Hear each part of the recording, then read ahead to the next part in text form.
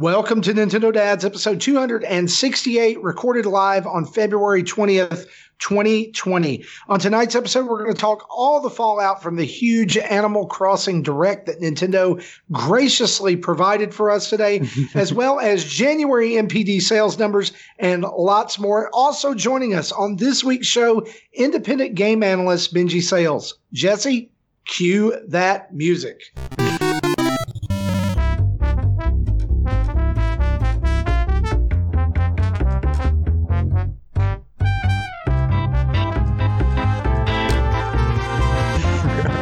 Hey, what's up, everybody? It's Marty, and you are listening to Nintendo Dads episode 268, and dang, it feels good to be a gangsta.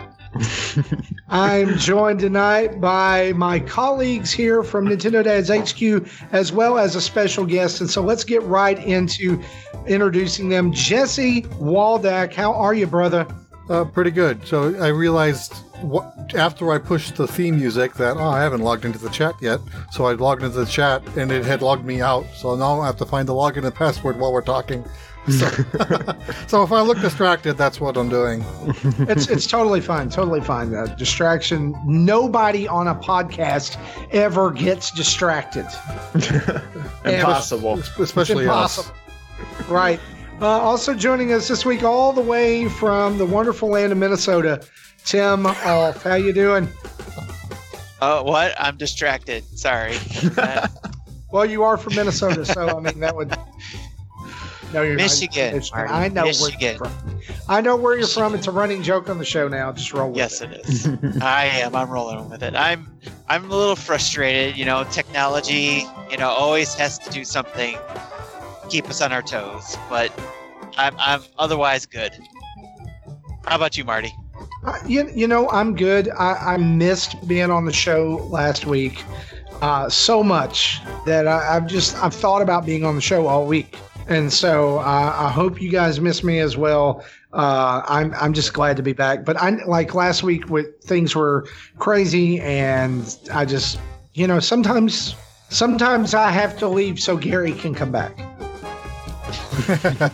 It's just and there's a crazy theory out there that Gary and I are the same person. We are not. Just want to throw that out there. You guys are somehow two in the same. Sorry, depends on what level of caffeine you guys are at one time or the other. True. Also joining us on the show this week, we are happy to have a brand new guest to the show, independent games analyst. You know him from Twitter, Benji Sales. How you doing, Benji? Doing great. Thanks for having me on the show.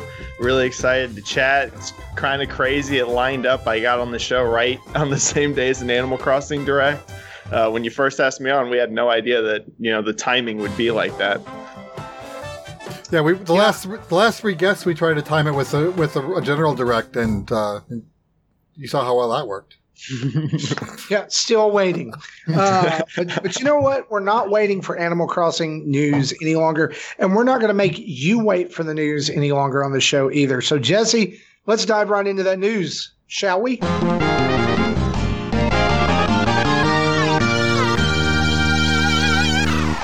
And our news each and every week here on the show is brought to us by our amazing, wonderful 104 active patrons over at patreon.com/Nintendo Dads, where for $1 a month, you can get into one of the best online communities I've ever been a part of. I'm serious when I say that, guys. It is the best online community I've ever been a part of. Amazing things going on over there. Over the last year or so, the community that we've built over there has birthed 3 new Nintendo Dads podcasts that come to you guys on a monthly basis: The Dinner Table, Dads After Dark, and Dad Crossing, which just dropped its beta episode last night, actually right before the Direct. Kind of like their hopes and dreams, and you're going to get the first full episode of Dad Crossing next week on Wednesday, and it's going to be on the weeks that Dads After Dark does not happen. So every Wednesday, you're going to get a brand new podcast. Every Friday, you're going to get a brand new podcast. And once a month, Tim is going to give you the dinner table because he likes to sit around the dinner table and talk with his friends. And so, Tim, that's coming up real soon, right? Yes, sir. Yep. What is the date for this month's dinner table? Well, we usually try to plan it around the third Friday of every month. So I think that would be tomorrow night, even though I didn't put anything out there yet. So Yeah, do you want to do it? Do you want to do it tomorrow night, or do you want to punt a week? Because I know things have been crazy for you in your life. it has been crazy. Yes.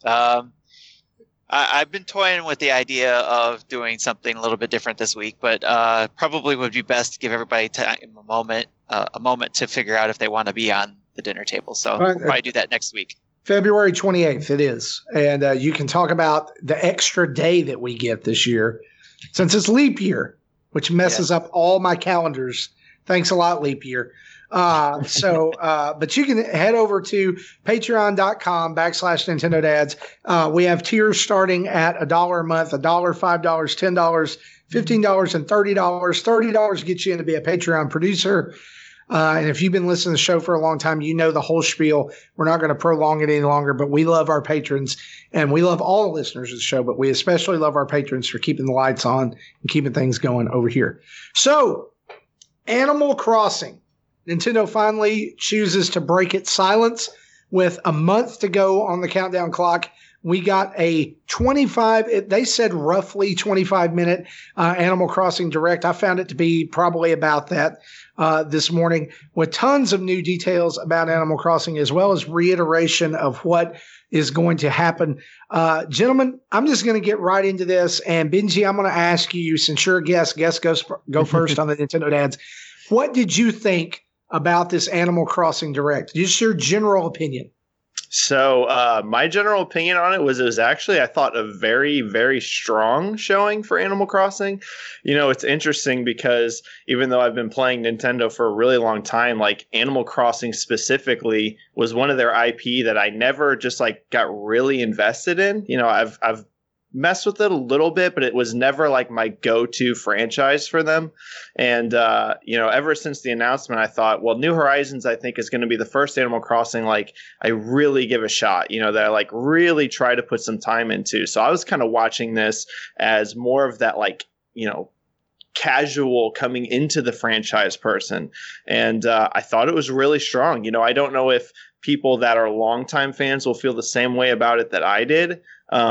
But I thought it looked really good. I thought there was a lot of customization options that looked good. I liked the crafting stuff.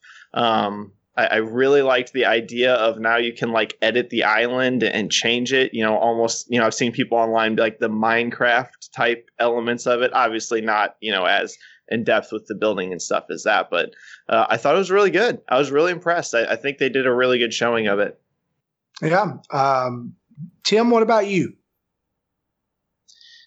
I've been trying to keep that low, high hopes, low expectations mentality throughout this whole thing, you know, because there's a lot of negativity around it. And granted, you know, there's a lot of, not say as much negativity as say Pokemon was, but there is a lot of frustration behind the online stuff, and the backup stuff and all that, fun information there. But, I've been trying to keep it, you know, like, low expectations for it, and I was impressed by what they showed. It was well put together.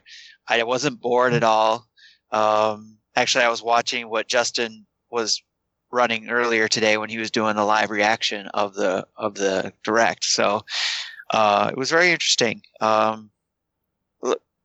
which I'm sure we'll probably get into, which is the online stuff. You know, yeah, it was still kind of vague, but I think I will get this digitally, because I was on the fence of whether I was going to do it digitally or if I was going to get it physically, or a hard copy of it. But I think I'm going to do it digital because it would be nice and easy just to, you know, turn it on, do tasks for the day, do what I need to do for the day, and then be done. Yeah. I think it's interesting that both of you have brought out kind of the the tasks or the crafting part or whatever, that it seems to me like this game is trying to, the objective with this game is to keep you playing Animal Crossing longer each day. Yeah. Instead of just popping in for 30 minutes and popping out, right? But and I did like what they were alluding to for the future, that the game, we're getting the base game, which is going to have a lot of content that you can get used to right off the bat, but that there's going to be more throughout the upcoming 1, 2, or however many years they decide to keep going with it. So I was excited about that as well. Especially, I'm also excited about what they're doing with the phone app. There's some potential there with not only the phone app that's in the game, but making it almost look like you have the same phone app on your real life phone too. So you glitched out there right there at the very end as you were talking about the phone app. Of course. I think I think that was Marty, because I heard you just fine. Oh, well, then that was me. Sorry about that. Jesse, what about you? What did you think about this presentation? Well, so before I answer that, I wanted to pick on Justin a little bit, because shortly, either late last night or I think it was sometime yesterday, he tweeted that he would have loved to have seen this followed up with, and there's a demo today, and then people lost their stuff over it, and yeah, of course that didn't happen. And so I replied to Justin with, "This is why we can't have nice things. No expectations is greater than whatever the hell that was." Yeah, so I went into this literally with no expectations. I didn't expect anything, because honestly, I have no interest in the game. I tried New Leaf. It was fun for a bit. I actually put 20 or 30 or 40 hours into it over the course of 2 months.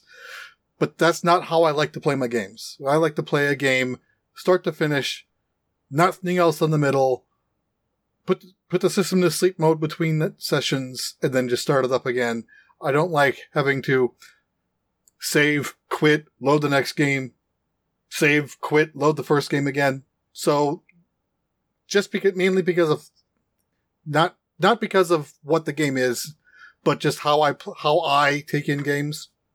I don't want to deal with that. I tried it with playing Dragon Quest and the fitness game and the Brain Age game, and that lasted 2 weeks before I got sick of it. So what you're saying is daily tasks or games that represent daily tasks are not in your wheelhouse. That is correct. So what I saw, I liked.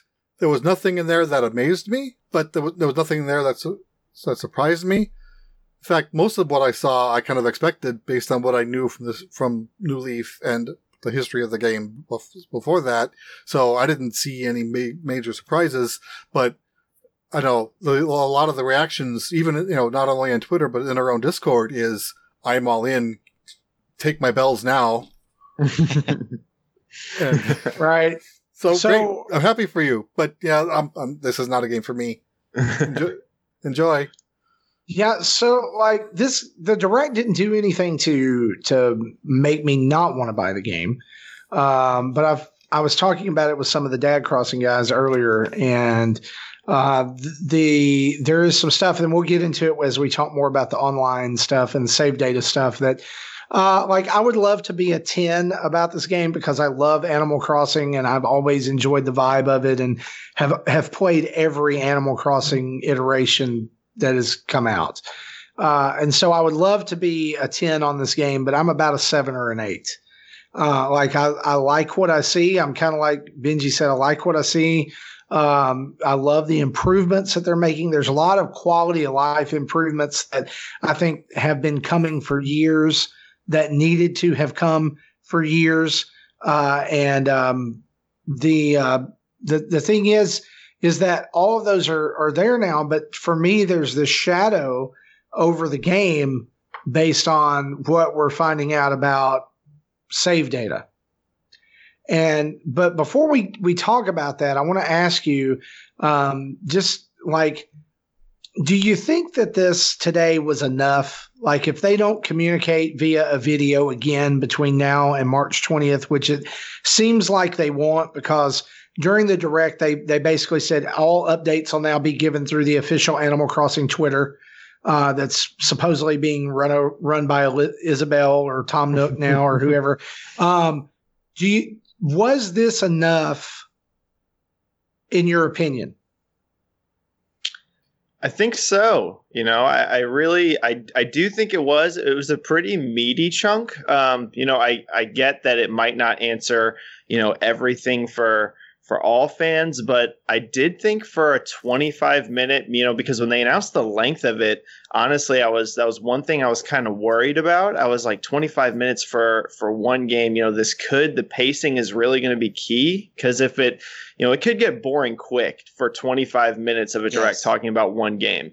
So I thought that was one thing that was very effective about it. I was surprised, like, there was no time during the direct where I found myself just like bored, wanting to rush through it.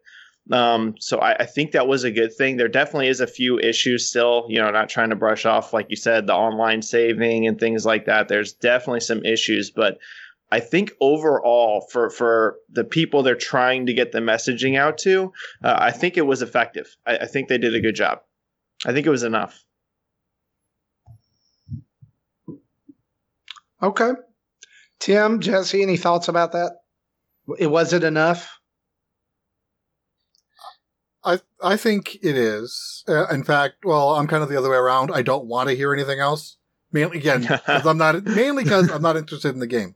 But just like what they ended up doing with Pokemon, even though Pokemon's a franchise I'm interested in, I want information, but they get too chatty sometimes, and something like, no, I don't want. Don't stop talking. Just let some things be exciting and don't spoil everything up front. So I think so. So I'm hoping they don't say anything else until, in at least in the form of a public direct like that. Twitter at least keeps it contained. Yeah, I think little updates on Twitter. Yeah, not only it keeps it in the channel, but also probably because things get lost through to everything else going on in Twitter. So, if I miss it, that's no big loss.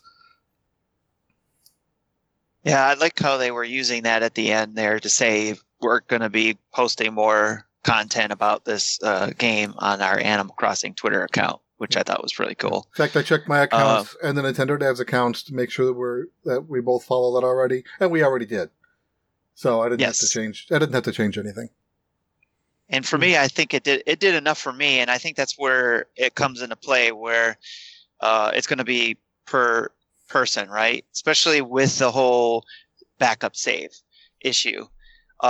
It's going back to how we felt when we were playing a long time with Breath of the Wild and worried about losing those game saves, and we could, if that Switch was going to die, or when what's his name from IGN, when he lost his Switch and lost all that content. And I lost my Let's Go data and had to start over. Yeah, so we all have those issues and we all have those worries. Knock on wood, I've yet to experience anything where I needed to get that backup data. So, and I'm not saying it won't happen, and I worry about it too, but it's my experiences with Nintendo's products have led me to believe I'll be okay, and that I'll eventually get what they are promoting, to say something's coming. And like I mentioned in the pre-show, I think maybe it's more hoping than thinking. I'm hoping it has something to do with Doug Bowser said last year about a new way of doing the transfers and saving. And that's why they have to be vague about it. But I also understand everybody else's gripe about it, that what you guys also said was maybe they really don't know what they're doing, and that's why they had to postpone that part and just get the game out and then work on that part afterwards. Yeah, so that's the big elephant in the room that I really want to talk about coming out of this. But I thought that before we did that, maybe it would be good for us to just kind of talk about Was there anything in here, like the newer stuff they showed off or the features that they showed off for the game that really made you sit up and take notice? I think for me, the obviously the terraforming is huge, right? It opens up a whole brand new element of Animal Crossing that we've never seen before. Yeah, we knew up front about you can make paths and things at the ground level, but we didn't know about actually adding hills and lakes or removing lakes. Because that's like populous layer level stuff building going on. Yeah, like being able to build waterfalls and things like that. I mean, it's I think between that and the ability to carry a ladder with you so that you don't have to run around to certain parts of the map just to be able to get up onto another slope. It looks. I also noticed that it looks like that your gear, and by gear I mean like shovels and bug catching nets and all kinds of stuff like that, is in a separate panel than your items, like your backpack. It looked like that there was like a little wheel that pops up around your character now for gear instead of what I had seen before, which was like this expanded item row that they've had in the past. So it's interesting to see that they're bringing in all of these ideas that have kind of been brewing in the background for a while, right? Especially in the Animal Crossing community, definitely, yes. Is there kind of just to clarify what you mean by that? It's similar to what they did with Link's Awakening, where they added certain tools to buttons as opposed to having to swap it out of inventory every time. Yeah, I think so. Like just a little bit of a UI or usability upgrade, whatever you want to call that. I don't know. It looks like that's there. And I want to say that my favorite visual from this entire thing was the museum. Like the museum in this game actually looks incredible.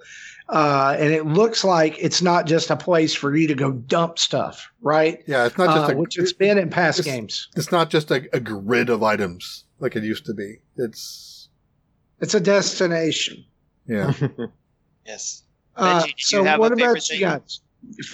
I think for me, you touched on a lot of it. I think obviously like the terraforming was kind of the wow moment. I think that was for a lot of the streamers and stuff that I saw online that reacted, that was really the moment where they, sat up in their seat. And then one other thing, kind of just touching also on what you were talking about, just like the streamlining of everything. Everything just felt like it's ironed out, smooth, a lot of quality of life improvements. Maybe there's not a ton of things that like blow you away, right? I didn't see a ton of stuff that was just like shocking to me, like, oh man, I can't believe they're doing this. But it just seems like they addressed a lot of the issues that I have seen people complain about over the years. So that was kind of just my main takeaway from it. It seemed like it was a game that, it's adding some new things, but it's also trying to quote, quote, perfect that Animal Crossing formula. That's kind of the vibe I got from it. My favorite thing was also to how the connectivity between the older stuff was coming about, especially with the Nook Link application that you'll be able to have through the Nintendo Online Switch app. You'll be able to use the Nook Link to be able to use the QR code pattern thing to take some of those patterns you created from the old games and bring them into the new. To me, that was pretty cool. Because I know, and like the community that's going to spawn as well. Oh yeah. The online DIY community for that is going to be huge. Because last week there was conversations in our Discord asking about that. It was like, you can't use QR codes because there's no camera. So what are they going to do?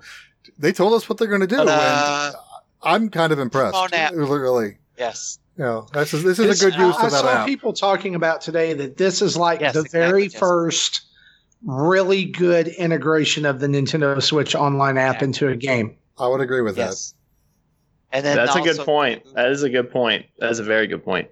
It only took 3 years. Sure. In the future, with connecting it with Camp as well, it looks like they'll have some items that you can get between the two areas. So yeah.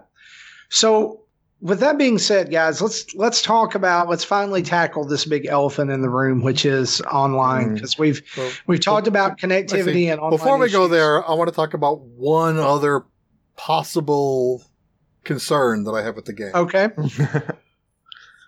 Previous versions has had all the seasonal content already on disc or already on cart. That doesn't sound like that's what's going on here.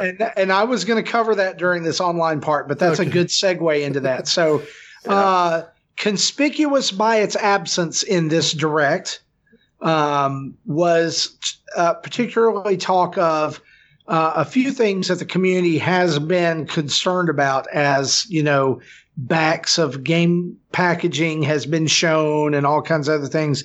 Namely, what can I do with my save data? What role does the cloud have in this, which we had already been told this game would not use the save data cloud, just like Splatoon or Pokemon. But also, as Jesse mentioned, the seasonal events in the game were referred to as downloadable updates that would trigger during the year. And then looming out there somewhere is the way back when Reggie Fils-Aimé talked about Animal Crossing when it came out, finally was when it finally arrived, was going to integrate with Pocket Camp and all kinds of things like that. So, Jesse, let's tackle your issue here first. So in the past Animal Crossing games, we have had seasonal events where different characters would come and visit the town. You would have Jingle at Christmas. You would have like a turkey that showed up at Thanksgiving. You would have all kinds of different ones that would come out at different seasons, right? All of those figures, these familiar figures now, were shown, as it mentioned, free online updates or free updates that would be supporting this game. Sounded a lot like downloads to me. Right. So my initial concern is, families that may not have internet wouldn't be able to do the updates, so they may miss out on the seasonal content, in real time. A longer term concern is if they're actually if the events are actually patched out of the game when they end, then that has to be patched in for the next year. So that back and forth will have to continue as long as there is maintenance on the game. Or if they still stay in the game, but just shut off by date, then once you have the updates, then you'll have them, and they can use them year over year, which is fine too. But say 20 years from now, some servers, I'm sure, are past dead. People will dust off their Switches and cart and want to launch it and try to live the nostalgia, because, that happens somehow with Nintendo's hardware. They won't be able to patch the game at all. They were not going to have access to them no matter what they do. Yeah, it's interesting. Some people are speculating it has a lot to do with exactly what you just said about these updates being timed, and maybe even I saw somebody suggest that maybe the Christmas event one year is not going to be the same Christmas event the next year. That's possible. Very possible. Due to it being a download, and to try to keep it fresh. But we all know that there's an end date. There's a shelf life for these online services a lot of times in these games. And then you're missing, I wouldn't say necessarily a vital part, but an important part of those games when you've built something up like that, like Animal Crossing has. It's at least something that it will bring you back into the game, knowing something special is going on. If you, say, stop playing for 2 months and say, oh, it's December 15th, let's log in and see what's going on now. Right. Yeah. And maybe that's what it is. Maybe instead of it being just a benign little event that happens during the game, where you get a notification of it on your your like little letterboard or whatever on your island or in your town. In the past, maybe it's a big event and we can promote this, and it's going to do all kinds of other things. It's not just going to bring Jack to town. It's going to bring all kinds of other stuff, because I noticed that, they were also very much emphasizing the difference between night and day on the island. And I know that that's going to just be a normal feature for the game. But it sounded like they're paying attention a lot more to differences between time and seasons in this game. Yeah, I noticed that too. It could be very much that there is something having to do with those events that is way more than just, I came to town to give you a present. Yeah, that was one of the cool things that I thought, was that you could switch the seasons depending on which hemisphere you're in. I don't think they've ever done that before. No, I think that's new. No, that's definitely new. It doesn't affect us. It doesn't affect most of the world, but the people, say in Brazil, they'll actually have winter when it's winter. Yeah. Yeah, I was thinking something similar to like what you were saying. Whenever they were saying that this is going to be an update now and not on the cart, my first thought is it probably needs to be meatier, right? If you're going to remove it off of the actual cart itself that you're putting in the game, I think it needs to be bigger than what it's been in the past to kind of justify it in a way, right? If you're gambling about losing this feature in the future, right, when servers and things like that are down, I think the seasonal events need to be kind of big and changing it up to kind of make it worth like, hey, I'm pulling my system out, I'm doing an update. If it's just like you said, kind of like a little notification and one person shows up, I don't know if that's enough. I think it needs to be a bigger deal. Yeah, I've used this example before, but like Dragon Quest IX had a lot of interaction with online servers to have like a daily shop with extra items that you wouldn't normally get, in normal gameplay, or have access to extra grottos for extra endgame content.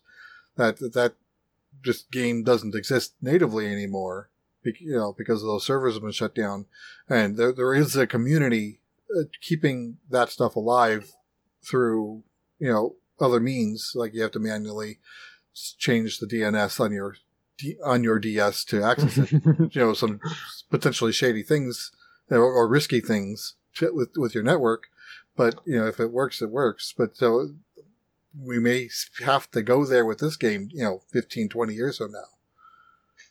Well, speaking of risky and shady things, let's talk about this save data Tim thing here. Hold on, I know you want to get to the save data part. Didn't see you there, Tim. I didn't want to interrupt Jesse's thought there, but I wanted to, and Benji, you might appreciate this because I'm kind of speculating on numbers here. Ooh, okay. I don't have numbers in front of me. I wish my uncle, that works at Nintendo would share that with me. But I wonder now that we share a lot of information on usage with a Switch, if Nintendo's decisions on what they decide to do with these games, like presenting a lot of this game content more so from online than on the cart, is coming from knowing the usage of the majority of their customers, if you will. So if they see a lot of people are online most of the time, or a majority of them, then let's sell a game that's going to get online more often. Definitely. I definitely think that's part of it. I think that Nintendo is definitely trying to slowly, push their base more and more towards online. I don't think Nintendo is ever going to be the kind of company that, straight up, abandons offline play or anything like that. I think Nintendo Microsoft tried to do in 2012. Yeah, I think Nintendo is still very, appreciative and focused on their core fan base that they've had, for decades. But as the industry does slowly start to shift, more and more towards online, I do think you're going to see their games incorporating more online elements. I don't think it's one of these things that people should panic over yet, that like, oh man, Nintendo's just going to start, going fully down this road. I don't think that, but I do think part of the thought process with like these updates and things like that is they really want to get people into that online ecosystem as much as they can, because another way to look at it is eventually maybe those people don't pay for Switch Online right now, right? And you probably, you're not going to need the online paid membership to do the update, but maybe if they get you interacting with that online space, they can eventually turn you into a subscriber. And we've seen with things like, Xbox Live and PlayStation Network, where they've just become real juggernauts, for their revenue and for their profit.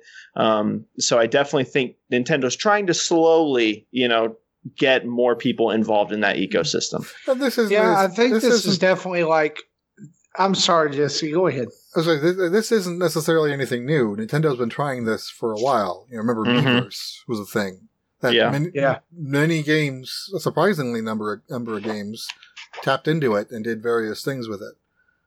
Well, and if you remember back, as you were talking about the online and converting subscribers and all that, like I remember the quote was, "We want to add value to the Nintendo Switch Online service," right? Yep. So what if this is, hey, Animal Crossing's great, right? But if you had Nintendo Switch Online, you could get all of these cool seasonal events that you're not getting without online. I don't know. Makes sense. I know it says free updates, but I mean, is that free updates with Nintendo Switch Online, or is it free updates with nothing? Because I don't think it's free updates with nothing. I would think the game updates are just updates, available to anybody, because that's just a game patch. Going to someone else's island will require NSO. Yeah, exactly. But just downloading the Thanksgiving Halloween event won't. Yeah, and I think it's more of just like trying to get that interaction going. You know what I mean? Maybe you're not a subscriber right off the bat, but just getting you familiar with logging in, doing updates. Because for a lot of us, like, adults and stuff, we're super familiar with it. But with kids and things like that, getting them, just more and more used to engaging with the online service, maybe eventually, you turn that into a subscription. I think that's part of the thought process. But I also think I'm guessing that these seasonal events are probably, like we talked about earlier, I'm guessing or hoping they're going to be bigger. Yeah. Well, I did notice that it seemed like when they showed off the seasons, right, that they showed your character shaking a tree and a Christmas light or a Christmas ornament falling out of it. And that has been something that we haven't seen before. So it could have something to do with that, or it could just have something to do with the season. We'll have to wait until December, January to find out. So I don't know. Drumsticks going to fall out during Thanksgiving. That'd be great. Pumpkin just pies. Turkeys, just giant turkeys. Yeah, let's talk about the save data thing, because this is it's just really. It's on my nerves. I'm just going to be honest. That's why I've been wanting to get to this. So not announced during the Direct, but later dug up on the Animal Crossing site from Nintendo UK was this image, and I'm going to read the text of this image, and I just want us to kind of discuss this. And it said this: important notes regarding save data. Number 1. This game does not support the save data cloud functionality of Nintendo Switch Online. Yikes. However, the ability to recover Animal Crossing New Horizons save data from the server in the event of console failure, loss, or theft will be available to Nintendo Switch Online members later this year. Double yikes. Yeah, here's a second. The fact that it's not at launch is this is the other part this is where it really gets stuck in my craw. This game does not currently support the ability to transfer your save file from one Nintendo Switch console to another. However, a function specific to Animal Crossing New Horizons to move users and save data to another console is planned for later this year. So basically what this image says, without saying it directly, is Animal Crossing New Horizons lacks basic functionality that is now native to almost every other game on Nintendo Switch. Guys, I'm going to be honest with you here. This is why people think Nintendo is incompetent. Well, and I'm we've just gonna talked be about honest. this before, and I given my explanation of logic of why in my brain that kind of makes sense of why it doesn't work. But again, the problem is Nintendo has trained us to expect one thing because every other game works this way, and the fact that this works different is why people are having a problem with it. But so now I'm going to throw in my opinion there, and again, Marty, you're not going to like what I'm going to have to say. But when they get to the point when they can transfer data from one system to another, it's going to be a move, not a copy. So your kid can't play the same island as you on a different Switch while you're out of town. I'm fine with that, and I'm fine with that. But I want to be clear about where my problem is here. And I talked to some folks on our Discord earlier and was talking about this. Here is the whole part of it that is really grinding my gears. Is I envisioned buying this game to play with my family, right? So the idea is that since you can call people, as was described in this direct, and invite them to your island, and you can all play together, and one person's the leader, and only they get the tools, so you can't rampage around cutting down trees and digging up fossils and all that stuff. It's great. It's great for parents who have kids who want to play. That's what I envisioned. I envisioned playing that with my kids. I envisioned playing it with my wife after the kids went to bed. I'm seeing that as two different functions, though. The thing where certain tools are disabled, that's for online functionality. If you go to Tim's Island, you can't chop down trees unless you're flagged as best friends. So that, is that not just for local play? No, that's for remote play. Local play is you have a house, your kid has a house, your wife has a house, you can all grab a Joy-Con and all hop in. That's where the follower and the leader probably takes both. But in that that's situation, what I'm saying. Like, I'm fine with them having a house on my island. Like, I'm fine with them being on the island. But my point is this: is like I want to play that at home on the TV, and then the next morning, if I'm going somewhere, I want to be able to download my island and move that save data like I did with Pokemon. I physically did the manual save data transfer almost 3-4 times a week when I was finishing Pokemon Shield from my Switch to my Switch Lite. And from my Switch Lite back to my Switch. Why can I not do that? Well, that makes absolutely zero sense. And I promise you, Jesse, there is nothing that you can say to me on this show that's going to make me. I've explained this multiple times in the past 2 or 3 weeks why the system level function doesn't work, which is why it needs a game level function to do it. But it should, if it needs that, then it should have been ready at launch. I don't disagree with you. I still don't think it should have to take a game level thing. I think they should just build it in a way that works like Sony and Microsoft do. Oops, I'm a Nintendo dad and I said it. I don't think they have any games that do this. I think this is Sony and Microsoft don't have a game like this. Yeah, they're literally doing something that no one else does, which is why it's different. And what is the whole thing that they're keeping us from? Like, why are they doing this? They're throwing it back to how you played the game on the GameCube. The system had one island, or at least the memory card had one island, that multiple people logged into and shared the community. So in the Switch version, it's one island and multiple users share the community. I know you've said that before, but here's the thing. I don't want to play GameCube Animal Crossing on the Switch. I want to play Switch Animal Crossing on the Switch. I want it to be new, and I think the majority of people want it to be new. And I think that possibly the reason that they've delayed info for so long is because of this. Because this it sucks. Right. Let's and just again, call it what it is. Which goes back to my prediction that I said last month, where I think they will have a patch that will let each profile have its own island, doing what you want it to do. But that's not how they're doing it at launch. And somebody else, I think it was Nick or Cat Janitor in the Dad Crossing chat, they made this suggestion: just buy 2 copies and have a family island and a dad island. I want to do that. But it's not 2 copies of the cart because the save data is on the system. You'd have to have 2 different Switches to do that. Yeah.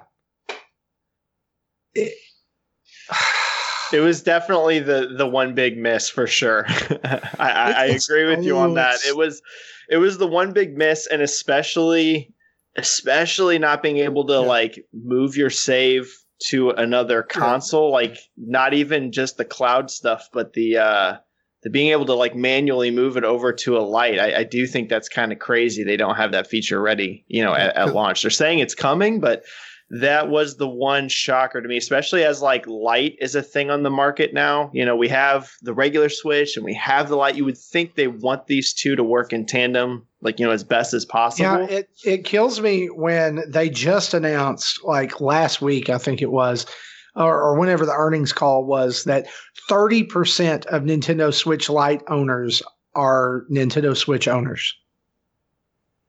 Mm-hmm. And it feels like a really big glaring whiff, like strike out, like the game is over. And I know it's not, like, I know that but like it's people, I'm still going to buy, but that's why I said earlier that this is a game that should be a 10 for me, and it's a 7 or 8, because now I'm going to have to make the decision, which Switch do I lock this game to? And that is, no other game does that. Like, I get that it's for manipulation or whatever, but come on. This should have been, honestly, should have been something that was figured out beforehand. And this is not going to be popular when I say this, but I'm going to say it, delay the game until it's figured out. Yeah, I think this is something that they should have probably market tested, and they didn't. And, going back to the GameCube model of play, and without polling people, is this what you want? Yes or no? It may be most people want this, and we're just we as in you guys, because again I'm not playing it, are the minority. I don't know, but again, as we said last week, the minority is often the most vocal. Very true. Right. That was the title of last week's episode. As a guess, oh sorry, you can go first. No, go ahead. I'm sorry. Oh, sorry. I think three of us were talking at once. I'll let you go. Go ahead. No, go ahead. You go ahead. The one thing I was going to say is, as a guess, I don't think it's going to hurt sales really too much. I just don't think it's really going to hurt sales, but it's definitely bad PR. It's definitely gotten bad PR online. There's definitely been some blowback on it. But I don't think it'll hurt sales. I don't think it'll go that far. But it's definitely, been a bit of bad PR for them for sure. I know, I didn't get a chance to see Josh's video. He talked about the Direct. I'm expecting he's all hyped for it. But, I wanted to watch his video before we recorded, and I didn't get a chance to. So, people are still out there, are excited for the game, probably, despite of these potential networking and save state issues, which is Marty, I got a question for you. Okay, go ahead. A question for you is, I know you didn't want to buy the game twice, right? Yeah. Maybe you, not just you, Marty, but everybody here. Could you? I'm not clear, but can't you just buy the game physically and be able to use it on your home console and your light? It'd be two separate islands. That's my whole point. I don't want it to be two separate islands. Yeah, because the issue is it saves it to the console, right? Yeah, you can't take in a game like this.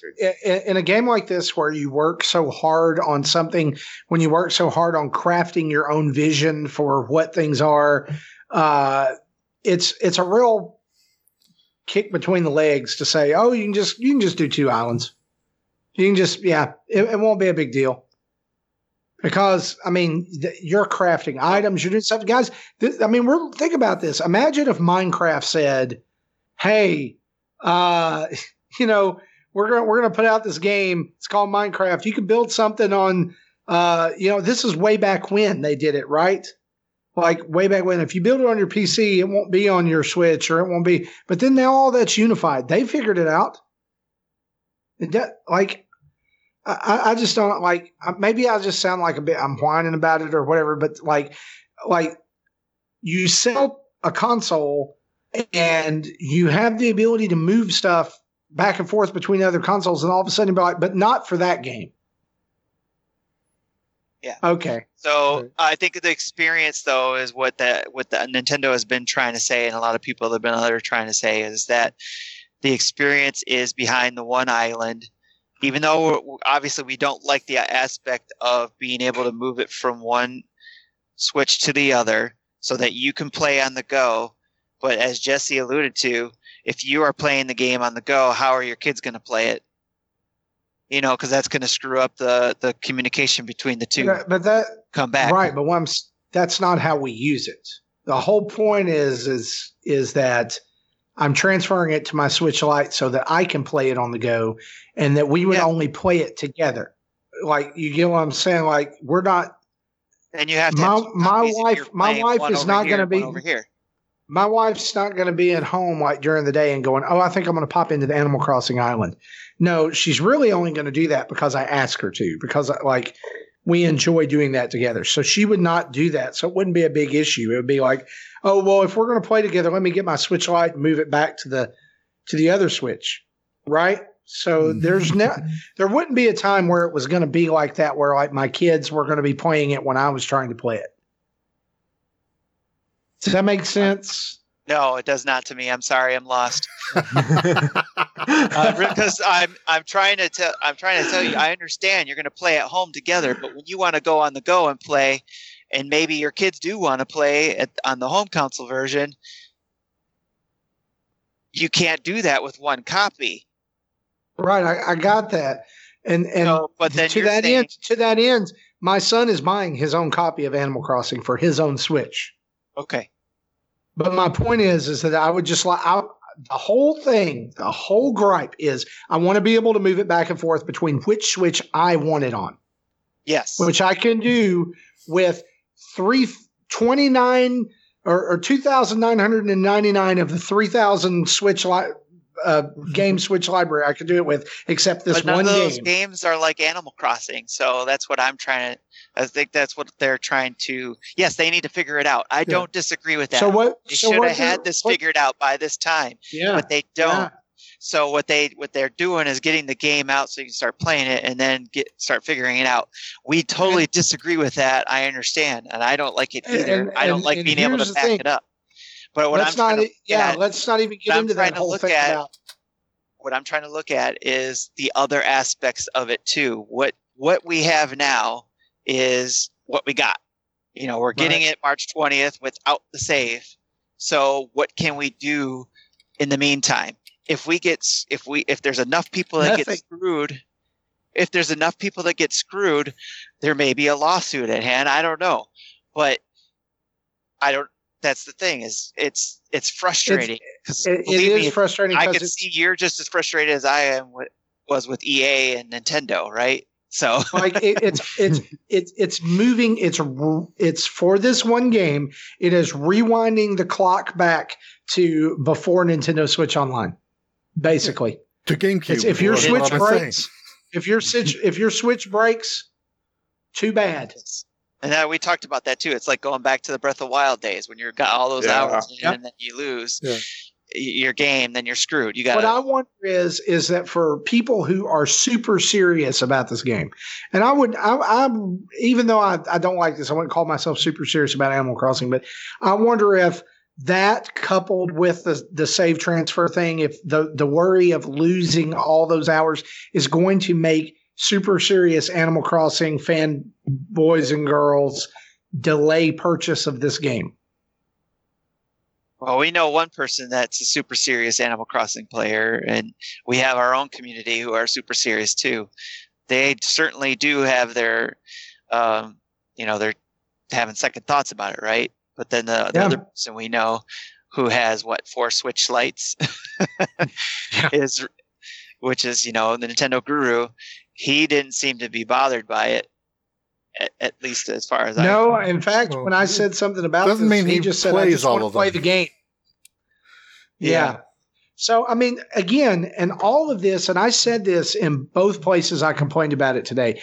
I totally get this is quote unquote # first world problems, right? I get it.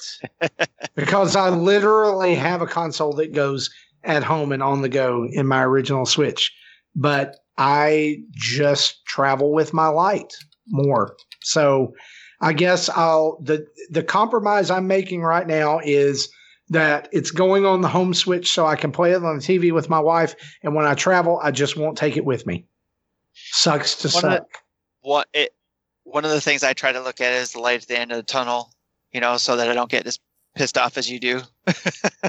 And that is, I'm trying to see if this issue, and I mentioned it in the pre-show, was if this thing that they're doing has anything to do with Doug Bowser alluded to last year about a new way to back up your save data or transfer it between two systems. Because he alluded to that last E3, I believe it was, that there was a new way they were working on. It was coming. And I wonder put if it on the micro SD card. and put it in the computer, right?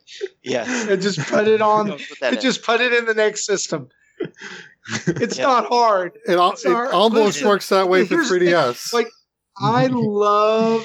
It took them a while for that too, this didn't is it? who I am with this. Okay, like this is how I feel about this issue, and this is the parenting part of this episode. Is like I feel about this like I do when I look at my kids, and I'm like, y'all, the answer or the thing that you need is right in front of you. Like my daughter on the daily has a meltdown about, I can't find my glasses. I can't find my shoes. It's right there. It's right in front of you. Just look. That's how I feel. That's how I'm relating to Nintendo. I love you. Totally frustrating. Yes. Totally Gosh, frustrating. I'm with you. It is, but I try not to think about it because otherwise I'll get at your level. At least we have each other to commiserate about it with, right? So look, let's get off Animal Crossing. I'm sure people are tired of us talking about this. Let's talk about some sales numbers. Or extremely entertaining. One of the two. Yeah. Yeah. So then this week, the January 2020 MPD sales numbers released. And once again, Nintendo Switch is the best-selling console for the month, not just in units sold, but also in dollar sales as well. And this just is continuing. And here's the crazy thing about this is that we're not riding the Smash Brothers wave in January 2020. Great point. But Benji, let's break this down and talk about this here for a minute, especially on the system level. Is there any wave we are riding? I've also noticed that Bloomberg reported this week that in April we could see global Nintendo Switch shortages. I'm guessing that's due to production issues with the coronavirus and things over in China. Talk to us a little bit about what you're hearing and what do you think this trend is going to continue for Switch in the first quarter of the year? Yeah, absolutely. So Switch just, in terms of hardware sales, continues to just completely dominate the market. I mean, there's really no other way to put it. It's completely dominating the market right now. Has been really all of 2019, and now we're kicking off 2020, and it's looking the same way. I don't anticipate that slowing down anytime soon. In fact, honestly, the only month I could see Switch potentially not being the best-selling console for the month is potentially when The Last of Us Part 2 drops. If Sony has like a big price promotion, around the PS4 during that time. But honestly, other than that, until the PlayStation 5 and the Xbox Series X come out, I'm just going to anticipate Switch is the best-selling console every single month up until they launch, by a big margin. So Switch is just dominating the market. One thing I noticed in January is that in Japan, Switch was way up in January over the previous year. The US wasn't quite the same. It was actually down from the previous January, but only slightly. And like you said, last year we had the Smash bump. We were riding that huge Smash wave. And yes, there is a Pokemon wave going on right now, but Pokemon was back, towards the end of November. So overall, super, super, super impressed with the Switch.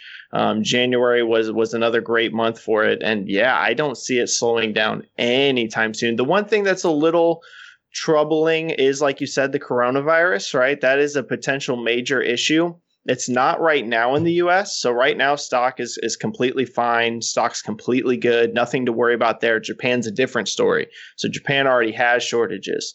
But in the West, not just in the US, but Europe, they're saying late March into April, you could start to see, the shortages pop up because, it's delaying, manufacturing over there. So that could be an issue. And it comes, the timeline's a little worrying because that lines right up with Animal Crossing's release, right? And I think we're all expecting Animal Crossing to sell a lot of consoles.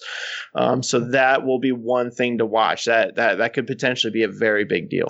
Yeah, and I think this is one thing to note here is this is not just affecting Nintendo. It's affecting tech companies across the board. I know this week that Apple is already predicting a shortfall in its sales figures due to the coronavirus. Of course, with Foxconn being huge in China, that's and factories. What you have to understand is, if you're not familiar with this, is that not only are factories shut down for the virus, factories have been shut down for Chinese New Year. So which is about 2 weeks. Am I right? It's like a 2 week period that everybody is gone. Like China shuts down. Being into board games, I hear about this a lot, especially around backing games on Kickstarter. That it's like, hey, we were going to get it out, but then we ran into Chinese New Year, and now the factories are shut down for 2 weeks, and shipping shut down, and all kinds of stuff. So yeah, I mean, do we expect that if all goes well, that this Animal Crossing Switch is probably going to bump them quite a few units? Yeah, that'd be huge.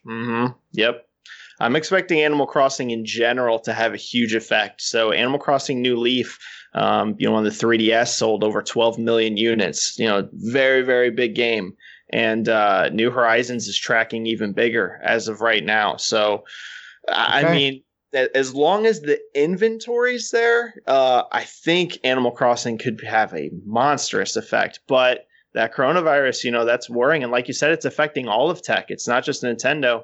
And if this continues long term, I know this is a Nintendo podcast, but it could even affect PlayStation and Xbox. Like that's how big the coronavirus is becoming in terms of like harming manufacturing. It'll be interesting to see if this has any effect on what happens to Xbox and PlayStation too. Yeah, I was thinking the same thing. It wouldn't surprise me if there are like Wii level types of shortages for the first 6 months post launch. That was rough. Very possible. Very possible. It's too early to know. It's too early to know yet. Maybe we get lucky and this thing slows down, in the next month or two. But if we're unlucky and it keeps going all the way into the summer, it could have some major ramifications for the whole video game industry. I mean, and by major ramifications, like I'm guessing you're thinking like, here's two companies, Sony and Microsoft, who've said holiday 2020 for their new console, and either they're hard or near impossible to get, or the release window has to slip. Yeah, it's due to that. It's hard to tell exactly which way it could go, but sure. I would not be shocked if If this continues, where we're all, hoping that it stops soon, not just for video games, but for the health of everyone. But it's one of those things that it's a very volatile situation, and it's already impacting the industry right now. Like for Switch, shortages in Japan are happening right now. That's one thing I tweeted out recently. It's interesting is that last week, Lite became 80% of Switch sales in Japan. And the reason for that is because, they had Lite still on the shelves, like they had a good stock of it, but the regular Switch, because of those shortages, is rapidly running out. So normally, like you said, it's closer to that like 30%. And now all of a sudden you're seeing Lite just shoot up to like 80%. So, it could be crazy if this actually hits the West and, in April, we're seeing shortages like that. It could be a big deal. Yeah, and I mean, in the midst of that, Nintendo announced this week a new edition of the Nintendo Switch Lite, in Coral. and it's going to release ahead of, or actually it releases after Animal Crossing. Am I right about that? I think it's first part of April. Ooh, I don't remember the date. I'm verifying it. I had a link to the Amazon page. April 3rd. I thought it was March. April 3rd. Yeah, so 2 weeks, basically 2 weeks after Animal Crossing, the new Switch Lite is out as well. Let me ask you this, Benji. You mentioned The Last of Us Part 2 being a drive for sales for Sony. Do you think that we'll see something similar in April when Final Fantasy VII Remake comes out? You know, I think it could help, but I don't think it'll have the same kind of impact as The Last of Us. You know, PlayStation's kind of in the same situation that Xbox is in to a degree right now, in that, so many people already have them because they've been out for so long. Like, I can't go into details because it's all, NDA data, but let's just say that January, for example, for PlayStation and Xbox was really bad. It was really, really bad. In unit sales, like that. So if that continues, we're just so late in the cycle for them, and their next platforms are already announced. So I wouldn't be shocked if you see a bit of a bump from Final Fantasy, but I think really the last one in the tank that could really move units for PlayStation, Nintendo still got a bunch because Switch is only in its third year, so they still have a lot of room to grow. But for PlayStation, The Last of Us, I think, is really the last hurrah, the last chance of it, taking number one for the month. I don't see it any other month it could happen. Gotcha.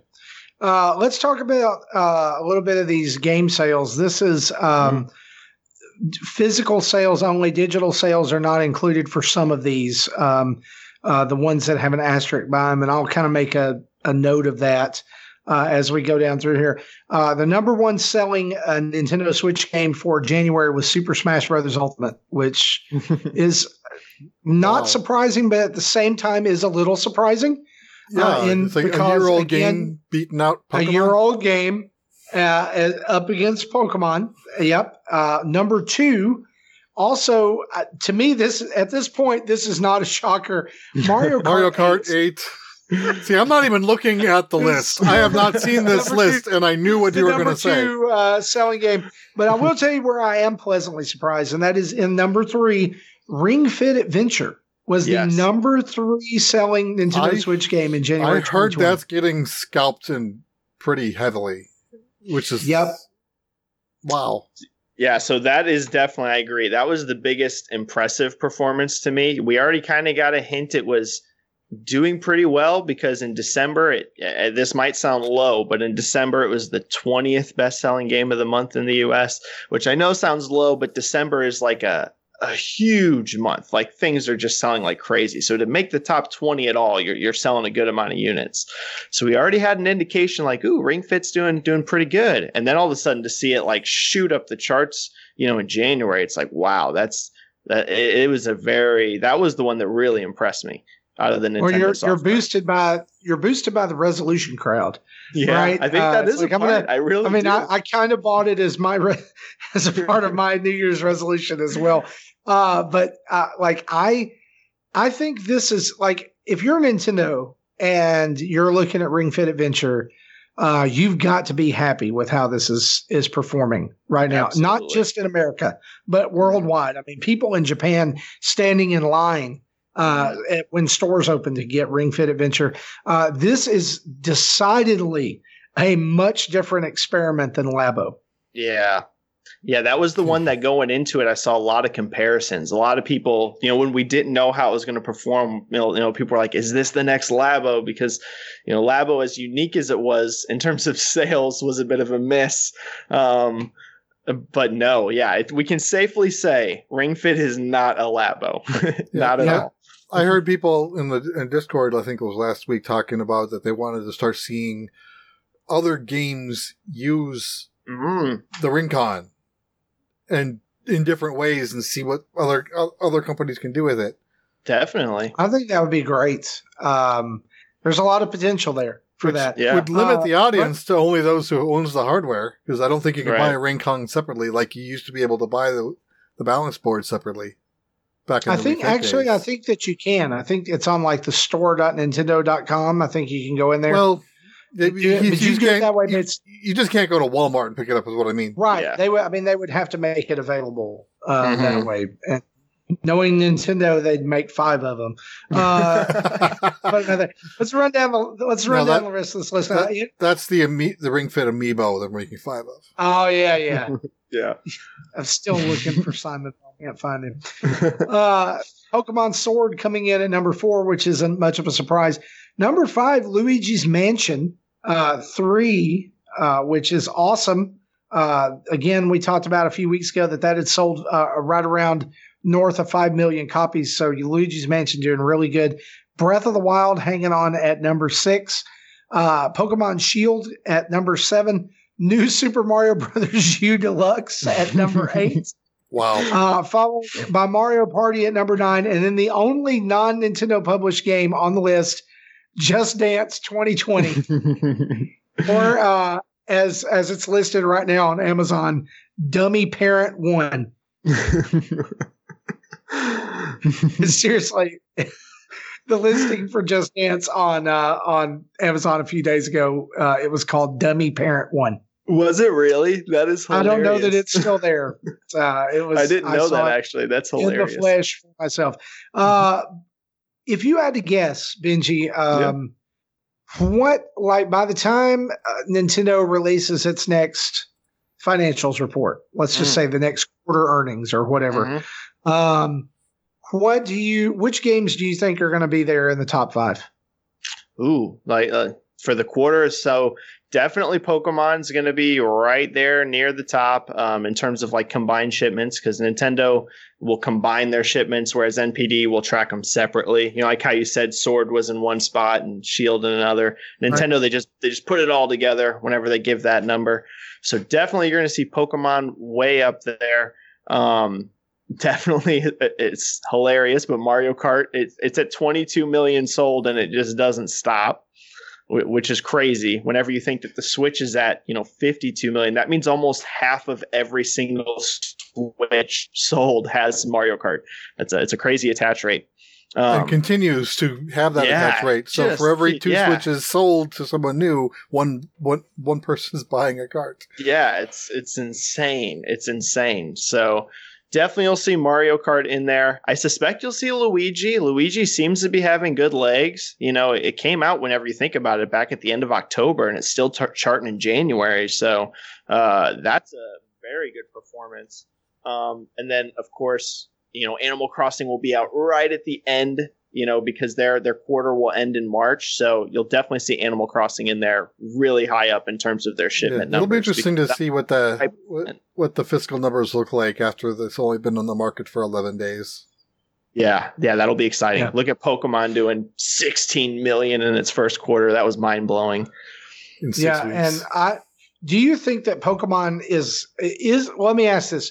Pokemon Sword and Shield, is it the only game on the Switch right now that can catch Mario Kart? Ooh, yeah, probably. It's the only one right now with any chance. Nothing else is. I mean, there's other games selling amazing. Like you said, Breath of the Wild is still doing fantastic. Smash, maybe. Smash has a bit of a shot. It could. Because it's surprising that it's number 1, like you said. That's pretty surprising in January that it's still the number 1 game. So Smash maybe, but I would say of the two, Pokemon combined, Sword and Shield combined, has the best shot at catching Mario Kart. For sure. We can just chalk it all up to Byleth being revealed as the 5th DLC character. Yeah. Right. That's what drove it in.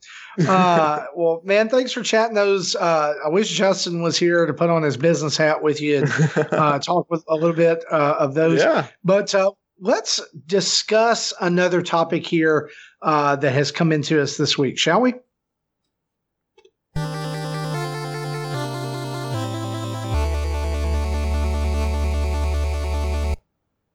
All right, so a few of us here around the Nintendo Dads HQ have gone rogue and played Jedi Fallen Order on a non-Nintendo system. I'm looking at me, Tim. I'm looking at you.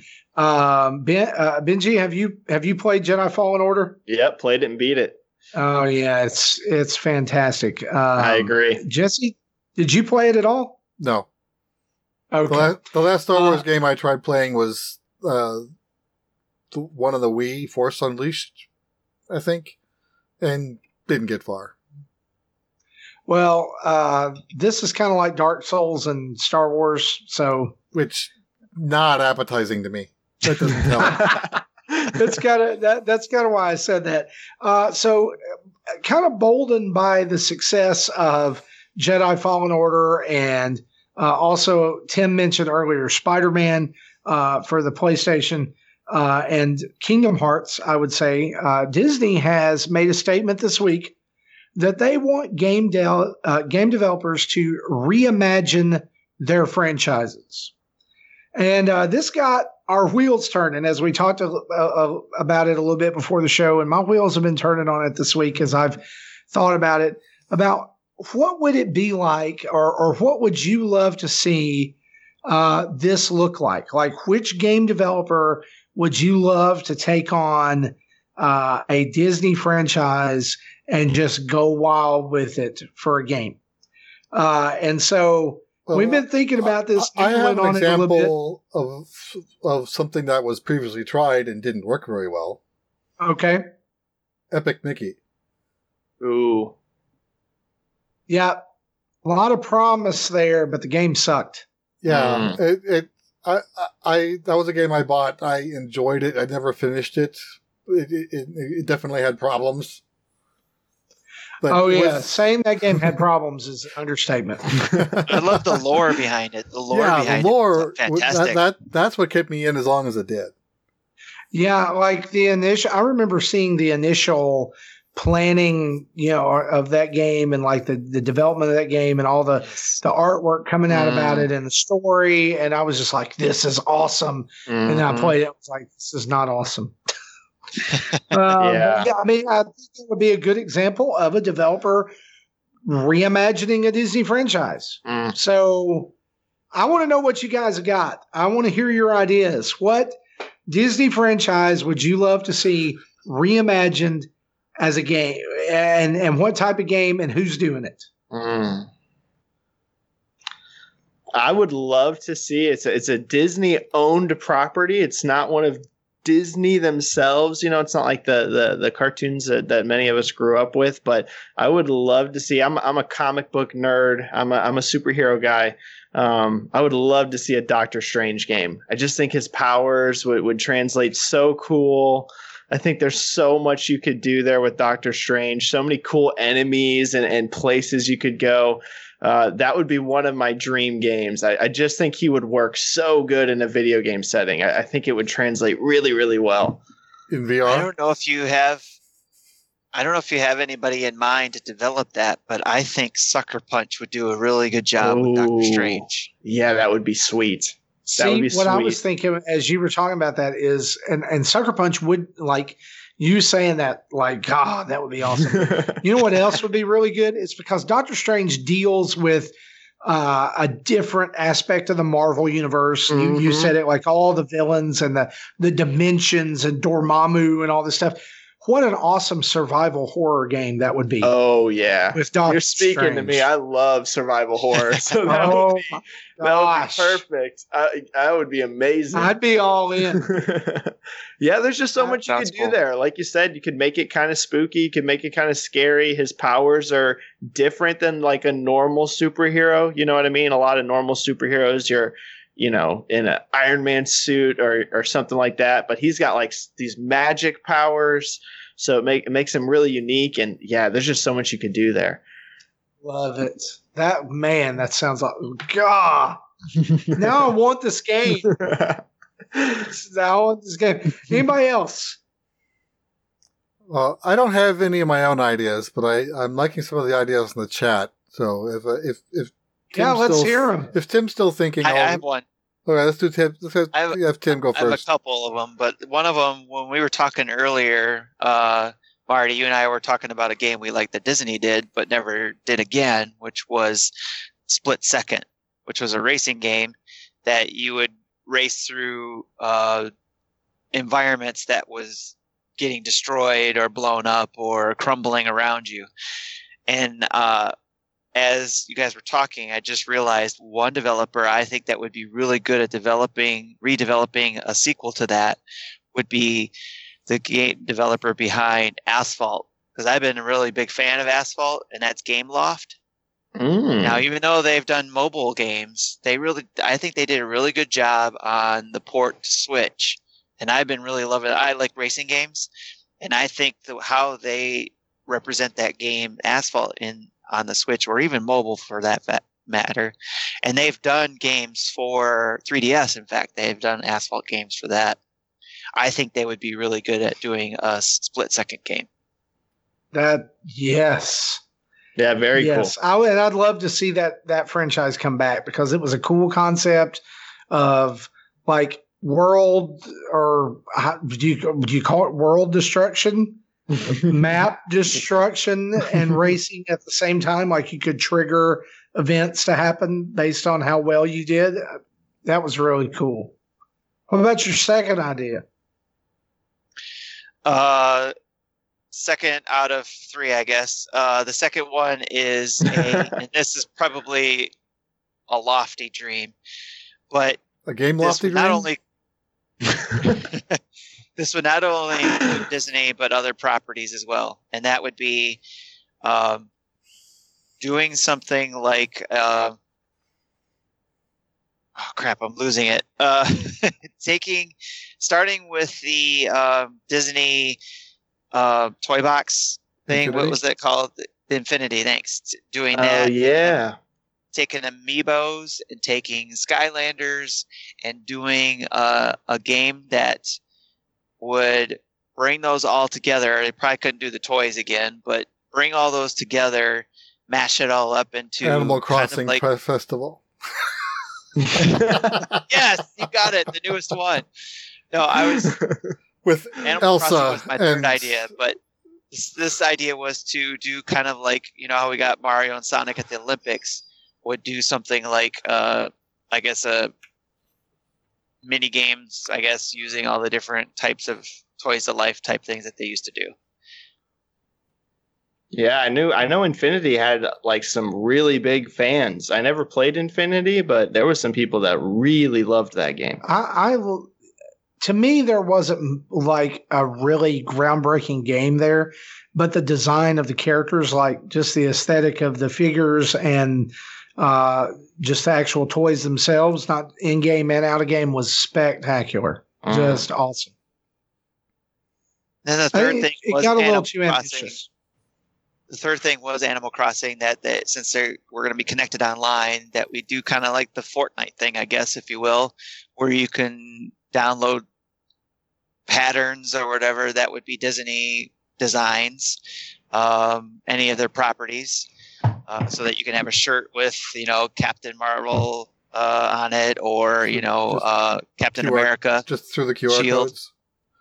Yes. So, or even bring it, or even some characters from Disney itself that would come visit your island, I think would be kind of cool. When you said Animal Crossing, I thought you were going to say like a 100-acre wood Animal Crossing. Yeah, I thought we were going Battle Winnie the Royale. Pooh. I was like, whoa. So before we head to the chat, because I don't want them to steal my idea, I'm going to throw this out here, and I'm just going to say a developer and a franchise, and I think you'll get it. Here it is. You ready for this? Sure. Blizzard, Star Wars. Ooh. Okay. Give me my Clone Wars strategy game developed by Blizzard. Blizzard scares me lately, though, so I don't know. But, they do. That is true, but Blizzard at their best is amazing. Can I rewind and That's say their like comeback game. late 90s, early 2000s Blizzard? there we go. That's fair. Like I would love there to be, because to my knowledge, I don't think there's ever been a Star Wars strategy game. There's been like Probably on the phone. Well, yeah, there's one that's like Forces of Destiny or something, like it's almost like Kingdom Rush or whatever, where you send the units back and forth. But I'm talking about like commanding unit, like, legions you want an of units. RTS. Yeah, like Yes. StarCraft. Yes, Star Wars, yeah. I just want StarCraft with Star Wars, and I want different campaigns. Like I want to be able to control the Separatists, and I want to be able to control, move it forward into the Rebellion, and then even DLC. You can do the new trilogy. You can do all that. It would be so cool to see all that. Either be the droids or be the clones. And have major moments from the movies, but also fill in the gaps. I'm telling you, RTS, an RTS game, that'd be cool. And what would be even cooler is use this awesome processing power and all this stuff that we have right now, and have it where I can zoom in from space onto the planet where the battle's going on, command my planetary forces, and then zoom back out to space and command my ships space battle up there. Ooh. There you go. Ambitious. Yeah. All right, there's definitely enough there, like in the lore, all the vehicles and stuff. There's definitely enough. That's what I'm talking about. Like, yeah. Can you imagine playing a mission that is the Battle of Scarif from Rogue One? Ooh. I mean, come on. Now I want this game too. I was thinking, even from whoever develops the Age of Empires games, I think it would be kind of cool if you went back, not necessarily tell what you're saying from a StarCraft point of view, the stories we know, but maybe starting, thousands of years before any of the stories we're familiar with, to kind of build out, just like you do in Age of Empires. Just start from just a few people starting out, and then they start, are they force sensitive culture, or are they not, and do you I think there's a lot there that could be done on the Age of Empires side too. I mean, like, when we typically think of a Star Wars game, we think about flying with space combat, or we think about we got to control somebody who's swinging a lightsaber around and using the Force, and like Jedi Fallen Order. But man, there's so many genres of games that could tap into, and it still be really authentically Star Wars. Oh yeah. But you can just have like regular shooting elements with the blasters. Thinking back, like when I used to play the Lego Star Wars games, I think the blaster characters were the least interesting. I preferred the lightsaber characters, but of course every mission can't have a lightsaber character. They still mix it up, but at least they had that mix of other weapon types in there. Sure. Mm-hmm. Yeah. So let's hear some of these chat ideas. Okay, Burpee24 says a Herbie racing game. Herbie the Love Bug. Yeah. Nice. He also mentions a redo of Rescue Rangers. Ooh. Yes. Avery Cope says a BioWare developed X-Men title in the vein of Knights of the Old Republic. A sandbox mutant power game. That's real good. And a Mario Party with a Disney IP. And I'd buy that. He says Blizzard would amputate Star Wars. Probably. Wait, going back to the Mario Party one, didn't they try that with Tsum Tsum stuff? Oh yeah. I forgot about that. I honestly forgot about that. I don't think I ever knew about that. I know nothing about Tsum Tsum. It goes in one ear and out the other, and I'm okay with that. We got that for my daughter for Christmas. She played it 3 times. Oh man.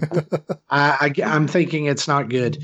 But yeah, man, this I think we could sit around the horn here and just shoot ideas all night long. But I think that the main thing is that to take away from this is that with the success of these IP and these games, that Disney is getting serious about game development again. And it's something that we haven't seen for a while outside of Kingdom Hearts. Right. And so I'm interested to see. It is like, it's very obvious that we will get a Jedi Fallen Order sequel. It's going to happen. Oh yeah.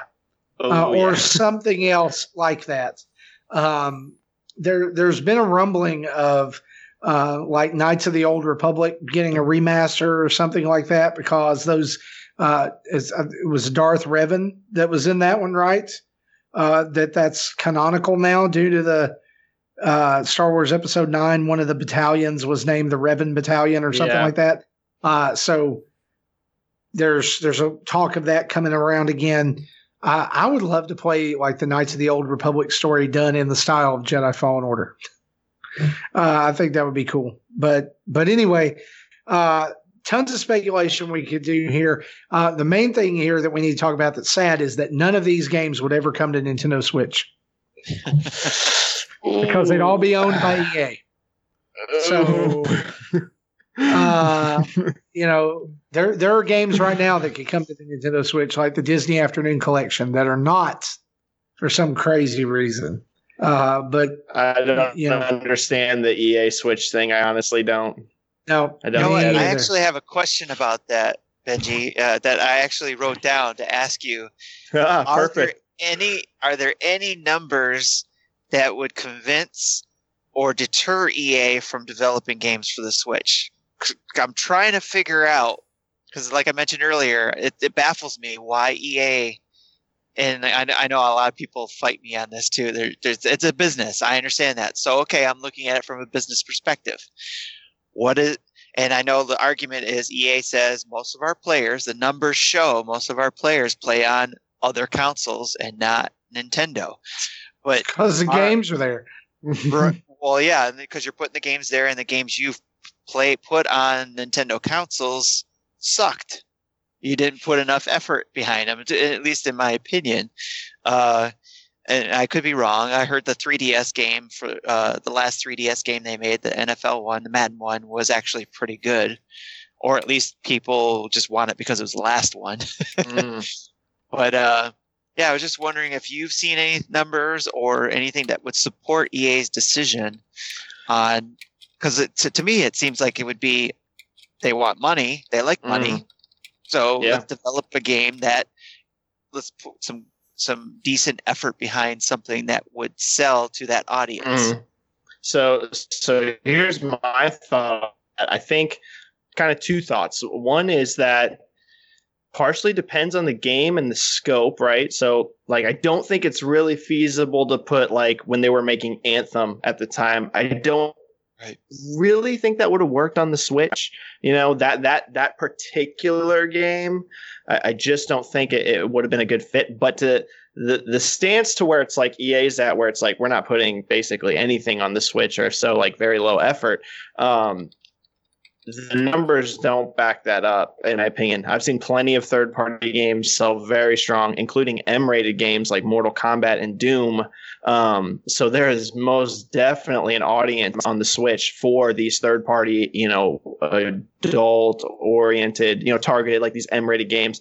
I'm not saying like everything even needs to be M. They can put E-rated games, but there's an audience there. Nintendo's kind of known for their first party, right? That's why a lot of us go out and will buy a Nintendo system. But, that's the main draw for sure. But yeah, the stance that they take to me is weird. You're seeing plenty of other publishers put games on the Switch. Plenty. You're seeing Activision with games. You're seeing 2K putting games. You're seeing Bethesda putting games.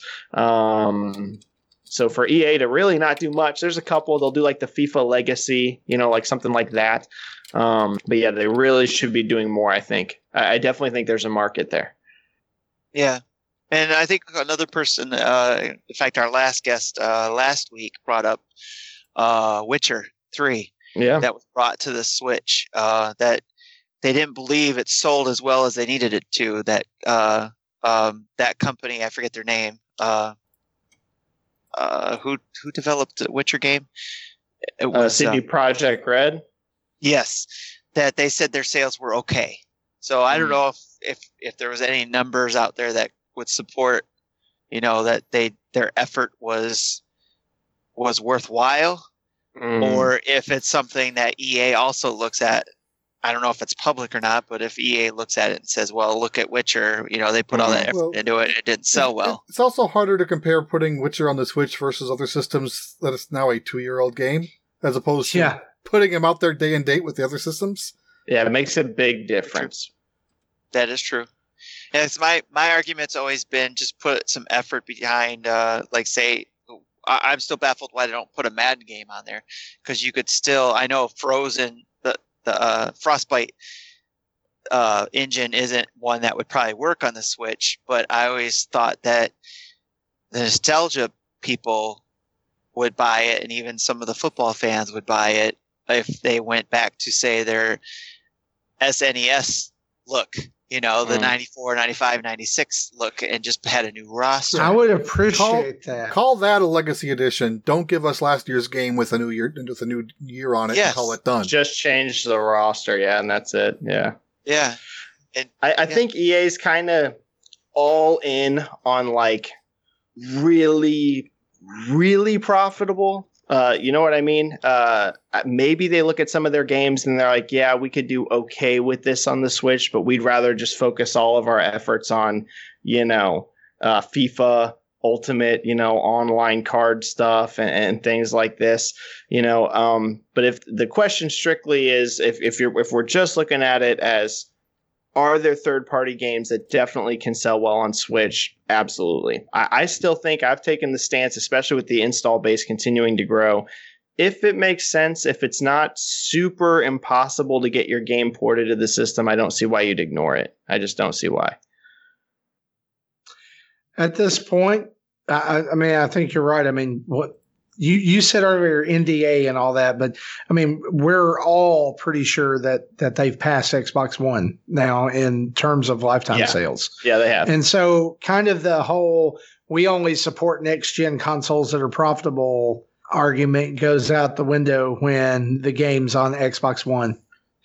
And then it becomes, we are lazy and we don't want to try to do anything else. It's easy to port between PS4 and Xbox One because they run on the same architecture. The Switch does not. It requires just less effort. And it's less powerful, so they have to tweak things down, and they don't want to do that. And we lost him, but hopefully he comes back. Yeah, hopefully he does. Since Tim's gone and we're kind of winding this down, let's move on to what we've been playing.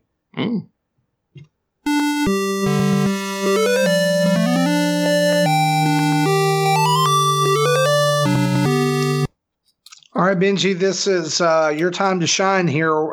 Again, guests on Nintendo Dads go first. So what we do here is we just kind of try to do a brief flyover of what we've been playing so it doesn't get a little long in the tooth. But tell us what you've been playing lately. Yeah, so in terms of Switch first, I'm still chipping away at Pokemon Sword. That's a game I don't sit there and play like huge stretches of Pokemon Sword. I kind of jump into it, a couple times a week, play it for, a couple hours. That's kind of the way I approach Pokemon. I didn't rush through it. So I'm still chipping away at Sword. And I'm playing a lot of Ring Fit Adventure. I actually really like it. I've been playing a lot of Ring Fit. Those are kind of the two I've been focused on Switch right now. I'm actually getting ready to play Xenoblade Chronicles 2 for the first time.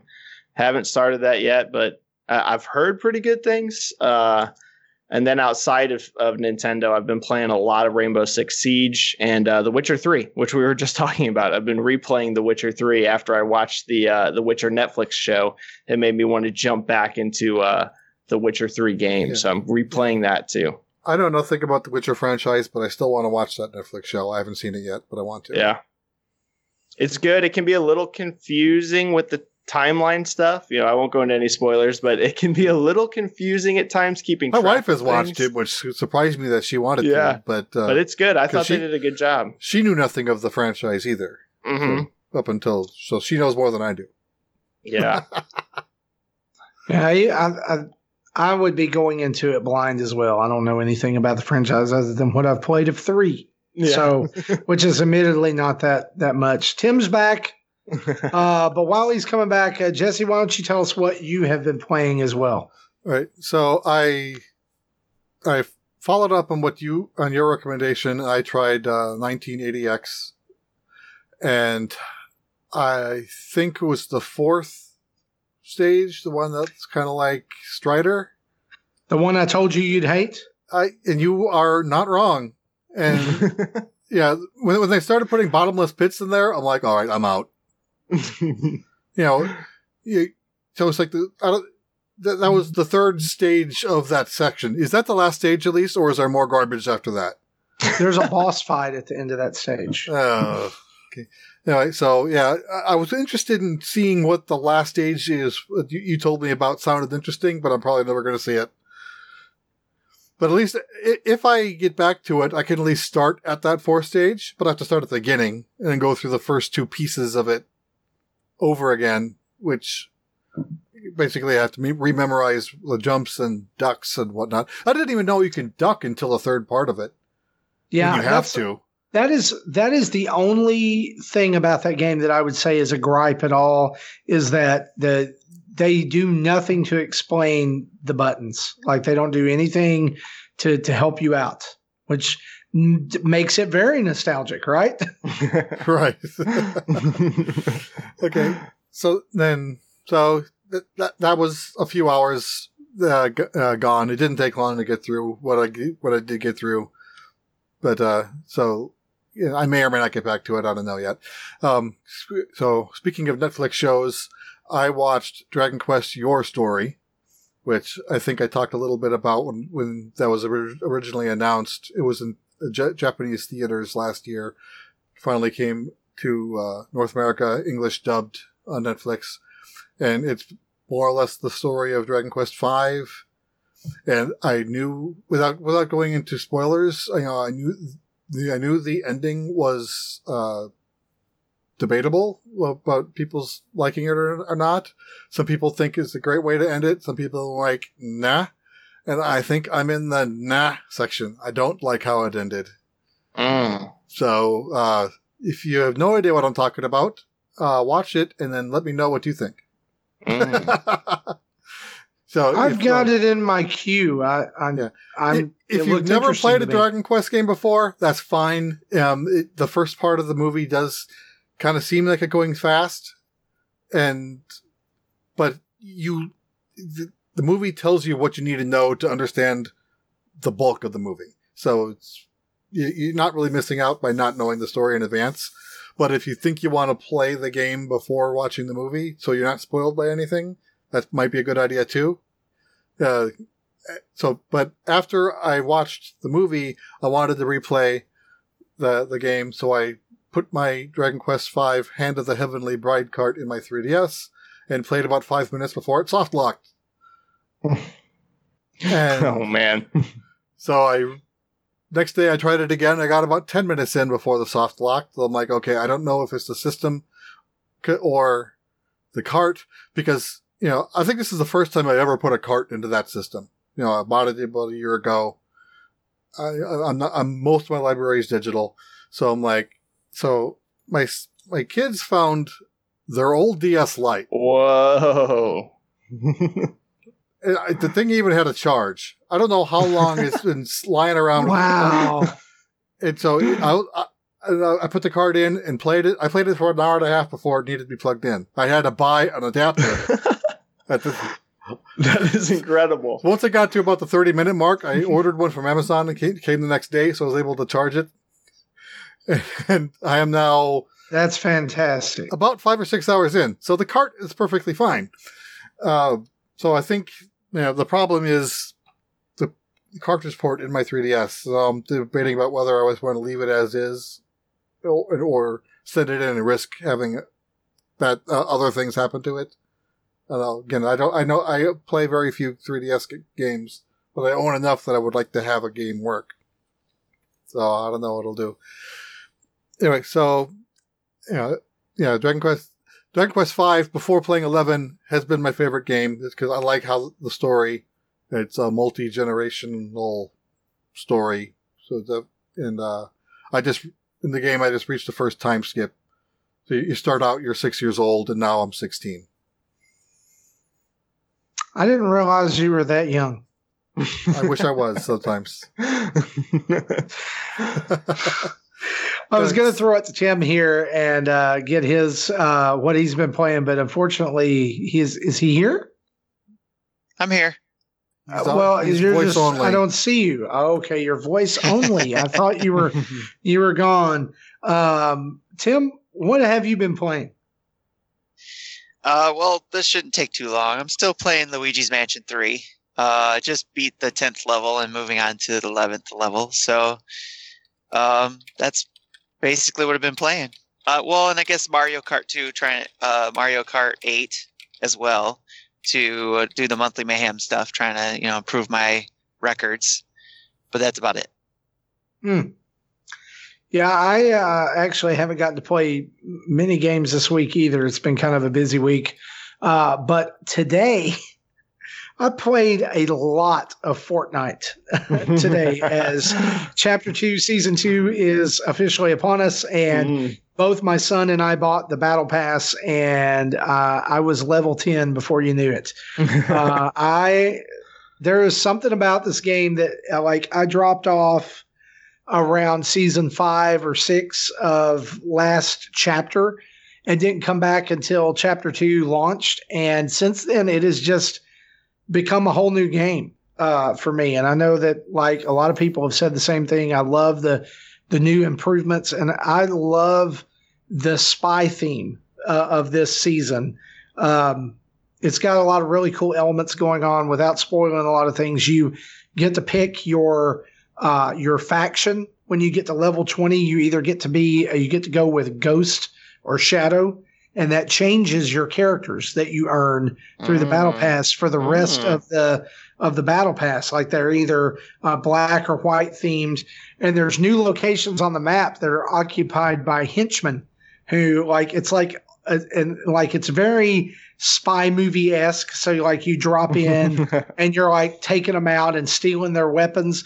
And one thing that I thought was really interesting about this season is that the characters that you can earn are actually enemies on the map at these locations. Oh, interesting. So the henchmen are, some of them are real deadly and some aren't, but these guys are like Ace and they come after you. And if you infiltrate these bases and are foraging around for stuff, you're going to get one of those on you, and you're going to have to defeat them. And when you do, it drops it drops their special weapon. Yeah, it's amazing how Fortnite always finds a way to bring people back. I have so many friends that have done the same thing. They've fallen off for a while, and then they always come back. They're so good at that. And the big attraction for this season is that Deadpool is a secret character. And so when you first see the movie, when it launches, you can see him in the background a couple of times, and then he you can find him in the Battle Pass area. You can find his hideout, and he gives you these missions. And they're weekly missions, but the mission this week was don't thank the bus driver. So it's very Deadpool. So when you're dropping, Jesse, when the bus driver's carrying you over the map, you can press the down arrow on the D-pad to thank the bus driver. It's just a little thing so you can drop without thanking him.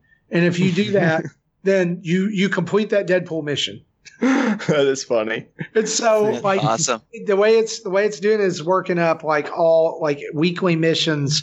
Do that, but there's also one of the skins that you get this time is a completely customizable Fortnite skin called Maya, who has 3.6 million possible combinations. Whoa! So as you do the challenges, you can unlock this week. It's being able to unlock hair customization. And you can do one of 4 hair types.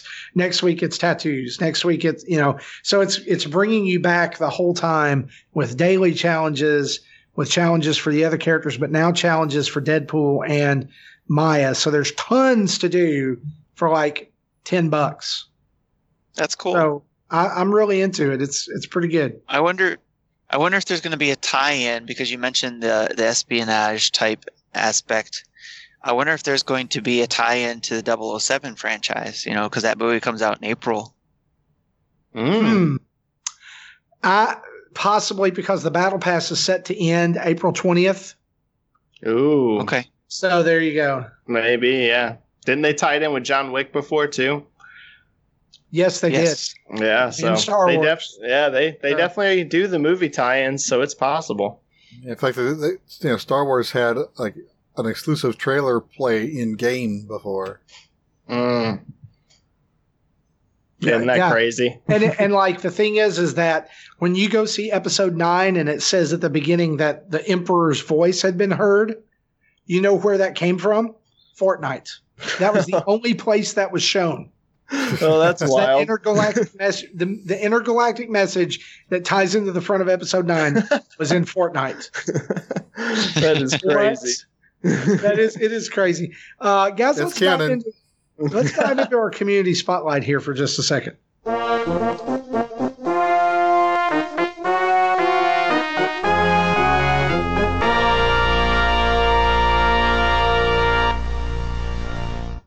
Guys, tonight we want to turn the community spotlight on and spin it around over onto Benji Sales. And Benji, we are so glad that you have come and be a part of the show tonight. Thanks, I had a blast. It's been awesome.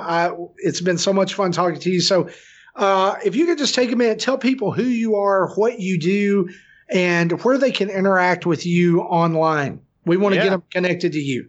Yeah, so Benji Sales is the best way to find me on Twitter. I'm just at Benji Sales. That's where I'm by far the most active. I also have a YouTube, which is the same thing, Benji Sales. I don't upload a ton onto YouTube. I do these things called like live chats, where I just talk with people and interact on there, and we talk about the video game industry. I do those. I try to do them about once a week. But the best way to get a hold of me is definitely on Twitter. The main thing I talk about is, of course, video game sales, the video game industry, things like that. I also, will tweet a little bit just about game news in general, but kind of like the main focus is numbers and the business side of the gaming industry, because that's just like a big passion of mine. So that's really the two places to find me, Twitter and YouTube for sure. Awesome. And so how long have you been doing this? Like, how long have you been like working with the games industry, games analytics, that kind of thing? So it all starts like in terms of my interest in it, man, I've been doing it for a really long time. It's funny that the thing that turned me on to it way back in the day was GameTrailers.com was the first forum I ever joined. That was the first video game forum I was in. And randomly one day I was in a thread there, and someone posted about Fable sales, like the sales of the video game Fable. And I just never had really looked at sales info before, and I just found it super interesting because Fable was a game I was like really into, and I was like, oh, this is interesting seeing how many people play this game that I like. So that's really where it started. Then after that, I got into the retail side of the gaming industry, started low, worked my way up high, did that for many, many, many years. And then I branched off and I did a lot of forum talking about the industry. And I started realizing that a lot of people really like to hear my thoughts on it. So about 2 years ago, well, actually, probably less than that now. I guess it was about a year and a half ago. I spiraled off onto Twitter and YouTube, and the response has been really, really strong. I've had a lot of people reach out to me, and even some gaming companies and things like this, and ask my opinion on what I think about the video game industry and things like that. So it's kind of just been a steady growth for a really long time. But I would say in a quote, a really effort. Probably the last probably 2 or 3 years is really whenever I've really doubled down on it. Yeah, it's really fun to see how things that we're passionate about become things that we're able to do and have a medium for, right? Like obviously with you, with videos and Twitter and forums, with us, with the podcast, and how it's funny to me that something like this that we do on a weekly basis, it's kind of like just a bunch of guys sitting around talking about something we love, right? And that's why it's easy. I mean, there's difficulty to it. There's work to it. There's passion you pour into it and time and energy. But at the end of the day, it's something you enjoy. You do it because you enjoy it, right? And I love that because I'm totally not a numbers guy. I like to look at it and go, oh yeah, Mario Kart sold 23 million. Yeah, that's really cool. But to hear you say that, like, that's how you got into it, it's like, I really got interested in this. And then the more I got interested, it kind of steamrolled. Yeah. It's kind of like this, like, how in the world did I end up doing a podcast? Well, Yeah. started Very with cool. love for Nintendo, and it Mhm. started with a love for Nintendo turned into I know way too much about Nintendo. And now I want to tell people all the things about Nintendo, Yeah. and I need somebody to talk to other than my wife who doesn't care anything about Nintendo. Here we are. Yeah, it's good to have that It's- outlet. It's wonderful. So, Mhm. man, again, we're so glad to have you on the show. And listeners, if you want to go over and connect with Benji on Twitter and YouTube, I know he'll appreciate that, and I know there's a ton of insight coming out of his channels. I'm excited about that. Thank you. Up there, Jesse, I think we've got a voicemail about Pokemon, right? Yes. All right, let's hear that. Hey, Dads, this is Warren. I got a question probably for Jesse. I just watched a Game Explain video about transferring a Zigzagoon from Gen 3 Pokemon all the way up through Sword and Shield. And I was fascinated by it, but I'm wondering a few things that I didn't really know how else to find out this information. In Sword and Shield, I heard something about not having a national dex. I'm not exactly sure what that means. Does that mean that there are some Pokemon from older generations that I would not be able to transfer all the way through because they're not actually in the game? There's no models for them. So I would get it all the way up to the current generation and then find out I can't actually transfer it in. That's one question. Another question is, in the video, they went from Pokemon Home. Once they got it, the Pokemon into Pokemon Home, they went straight to Sword and Shield. Could I take the Pokemon from, if it was a Gen 1 Pokemon or whatever, could I take it into Pokemon Let's Go, Eevee or Pikachu, then back to Pokemon Home, and then back to Sword and Shield to count that almost as like another generation that I'm playing it through? Also, is there a way to go from the Game Boy originals on the 3DS Virtual Console through whatever transfer systems backwards into Gen 3 and then move it forward from there? Basically, I want to be able to have a Gen 1 Pokemon team and transfer it all the way up, but I know you can't do that on the original Game Boy games. So I'm wondering if there's a way to transfer it backwards from the 3DS and then move forward from there. So very specific questions. I'm wondering if you guys could address that. Thanks. And now stepping up to the plate from Kansas City, Missouri, it's Jesse Waldeck. The pitch, the swing. All right, so I don't necessarily remember all the questions in all the orders, but the first one about about not having the national dex in Sword and Shield. Yes, that's exactly what it means. Not all of the models are in the game yet. That was the whole Dexit thing that caused a controversy, months before that launched. And then with the 2 new updates coming later this year, we'll add 200-ish more. So I think there's 400 in the Galar Dex. Plus there's a small number, I don't know what the full number is, of Pokemon that are available to be transferred in that aren't part of the 400. But there are another set that are not available yet. And, some of them will be with the updates and some of them just won't be ever. And you'll know which one, once a Pokemon is in home, when you set up a transfer from home to the Sword and Shield, you'll see like a big red circle slash showing you this Pokemon can't be transferred. So like the Gen 7 starters can be transferred to Gen 8. And my son's currently trying to shiny egg hatch them now. I don't know. So, and, currently there's an app called Poke Transporter that you can download onto your 3DS that will transfer Pokemon from the Gen 5 games. I also I'm guessing DSi as well if it's Gen 5. So Black, White, Black 2, White 2, and then all of the Virtual Console versions, red, blue, yellow, gold, crystal, silver.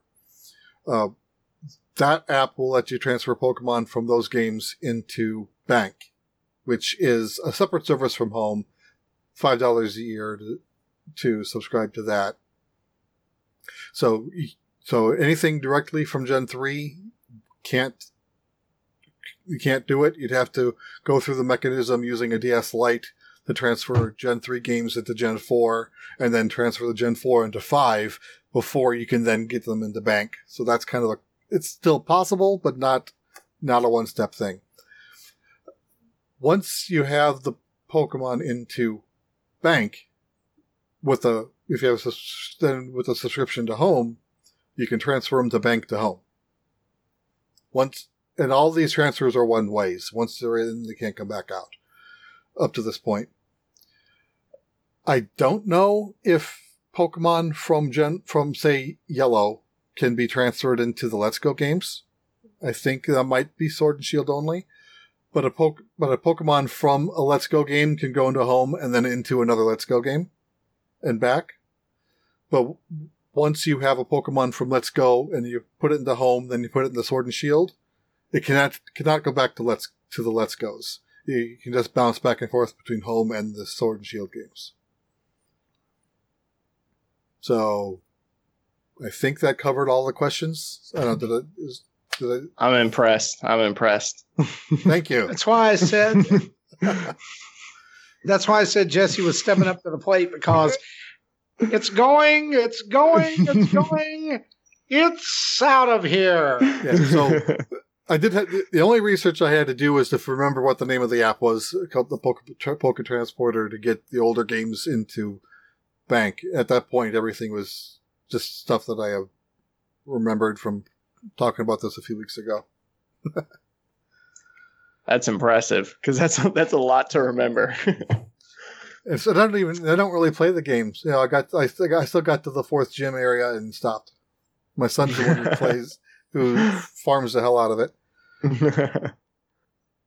Yeah, he told me with a Home you can mass release up to 100 Pokemon at a time, and you would think, why would you do that? And my answer is, if you've seen his Bank, he has 100 Litten in it. He doesn't want them anymore. Gone. Because he's trying to get the shiny Litten. Oh yeah. Okay. So all right, and do we have another voicemail, or did we just have questions from here on? No more voicemails. We have 2 questions. We have one from Christopher Loggle and another from Mecha Dragon. All right, so let's get to this question from Christopher first. He says, "My question: should I get a Switch Lite for myself, or just play on the OG Switch with my kids?" Here's what I'm going to say to this question. It depends on your needs. And here's why I went the Switch Lite route for myself while leaving a Switch at home. And that is that we get a lot of review codes, and we get a lot of games in that I either get for the show or we get review codes for. And inevitably, my kids want to play those. And so what I found is that even though I bought my son a Switch and my daughter has a Switch Lite, they'll play on mine because, hey, there's this brand new interesting game on there, and I have a 400 gigabyte SD card on there. So what I decided to do was turn that into my, quote, home base Switch. And so it's the one I download all my games on for review and all of that. It's the one that stays connected to the TV. It's constantly at home. I got the Switch Lite so that I could go on the go and I could download just a selection of games, right? Games I was currently very interested in playing, and it would do just the minor internet check, and I'd be able to take that along, and I would be able to leave that Switch at home so that they can play all the games they want whenever they want them, right? Does that make sense? Oh, yeah, for sure. Now, that may not work for you as a family, Christopher, but if you find yourself traveling a lot, or you find yourself I just like the form factor of the Switch Lite too. In fact, I much prefer to play on my Switch Lite because 75% of the time I'm playing handheld anyway, because my wife's watching, Downton Abbey or whatever. The Crown. So I watch a lot of British dramas. So it just makes it easier. So I love the Switch Lite. The thing is that if you don't have that situation where your kids are wanting to play games a lot of time and they're like taking it away from you or taking up time you'd be able to play, then I can't really recommend a Lite. Other than it's neat, it's cool. I wanted both Switches. And what about the rest of you guys? What do you think? I've been debating that myself since the Lite came out. I've like kind of wanted one just because they seem cool. Like I like how like you said, the form factor. It seems pretty cool, but I haven't gotten one yet myself. Right now, I just have the OG Switch, but I've definitely thought about it. I've been tempted by the Lite since it came out, but right now I just have the OG. Okay. Yeah, and I'm probably not the best one to answer this because, we were, at the end of year one, we were a 4-Switch household. We treated the Switch like we treated the 3DSs. Each person that buys their own and doesn't get moved around from person to person. My kids are obviously older, so, they have the jobs, so they can buy their own. Now I'm down to a 1-Switch family because the other 3 have all moved out and they've taken their Switches with them. So yeah, in my case, the Switch Lite really hasn't appealed to me because most of my gaming, with the exception of playing Dragon Quest and Tokyo Mirage Sessions the last few months, have been handheld. Those big RPGs I still played on the TV because not Tokyo Mirage Sessions because that was designed for a Wii U, but this small print makes it hard to read on a 6-inch screen, and trying to play that on a 5-inch screen on the Switch Lite would make that all the more difficult. But I think most games you're not going to really have a problem. Yeah. Tim, you got any input there? Yeah, for me it was I was tempted. Definitely when it came out, especially that Pokemon one. I thought the Pokemon Switch Lite was pretty cool looking. But I was thankfully my wife got one, so I can look at it and touch it, and I don't have to worry about it anymore. She got one, and then later my son, he had one like Jesse's family when they got the one year one. My son got his year one at Christmas from Santa Claus, of course. Or actually, no, he got it from his parents. That's right, that was from his parents. But anyways.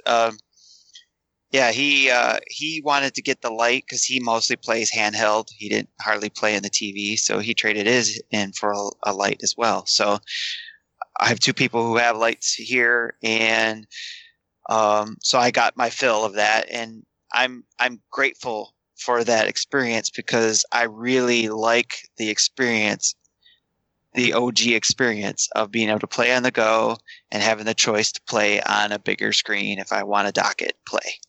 Yeah, it makes a lot of sense, and we could probably talk circles around this, but I think the Switch Lite is why I predicted Nintendo would do a TV only Switch Pro at some point. But with them saying they're not going to release any new iterations of hardware this year, probably not going to see it. So they shot my dreams down.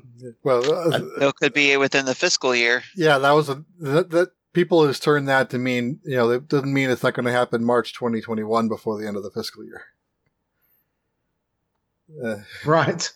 Yeah. The 4-year anniversary. Yep. All right. So we've got this last email from Mechadragon 101 who, man, he is constantly writing into the show, and I super appreciate that. Love his questions. He says this, I hope all your guys are doing well. My question for you this week is the following. As you said multiple times, you all have your main job while also doing content for YouTube and Twitch on Nintendo Dads. Have any of you guys considered being full-time with content creation to the point where you had to quit your current job and become a full-time YouTuber? Do you think that's a dangerous road to go through?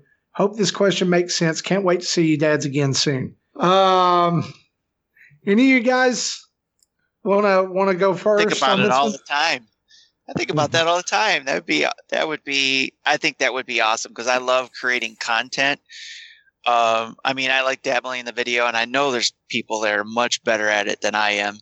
I'm not even going to pretend like I'm really good at it, but I enjoy creating. So I'll have fun dabbling and doing the videos. I like making those thumbnails for you guys, all that kind of stuff. So, and then doing these, it would be totally awesome to be able to perfect it and get better at it and do it full time. But I know it's not going to happen. So it's just like, I can dream, right? If I won the lottery, great. I would do it full time. Well, while content creation, is fun from time to time. I find myself procrastinating with that one Tokyo Mirage Sessions project I've been talking about. At least I got to the point where I've written 75% of the script and realized it's been a while since I've written anything since I graduated college. I was mentally exhausted after writing, like the 2 pages that I did write. And I know I have about at least a half page left to go before I did record some footage. I know I've got to go back and record more, and I haven't even started editing anything or recording a voiceover yet. So it's a very slow process for me. I would never be able to do it well enough, consistently enough to turn it into a career. And, my current W-2 job, I make more money than I would never make doing anything else. So I'd never leave it.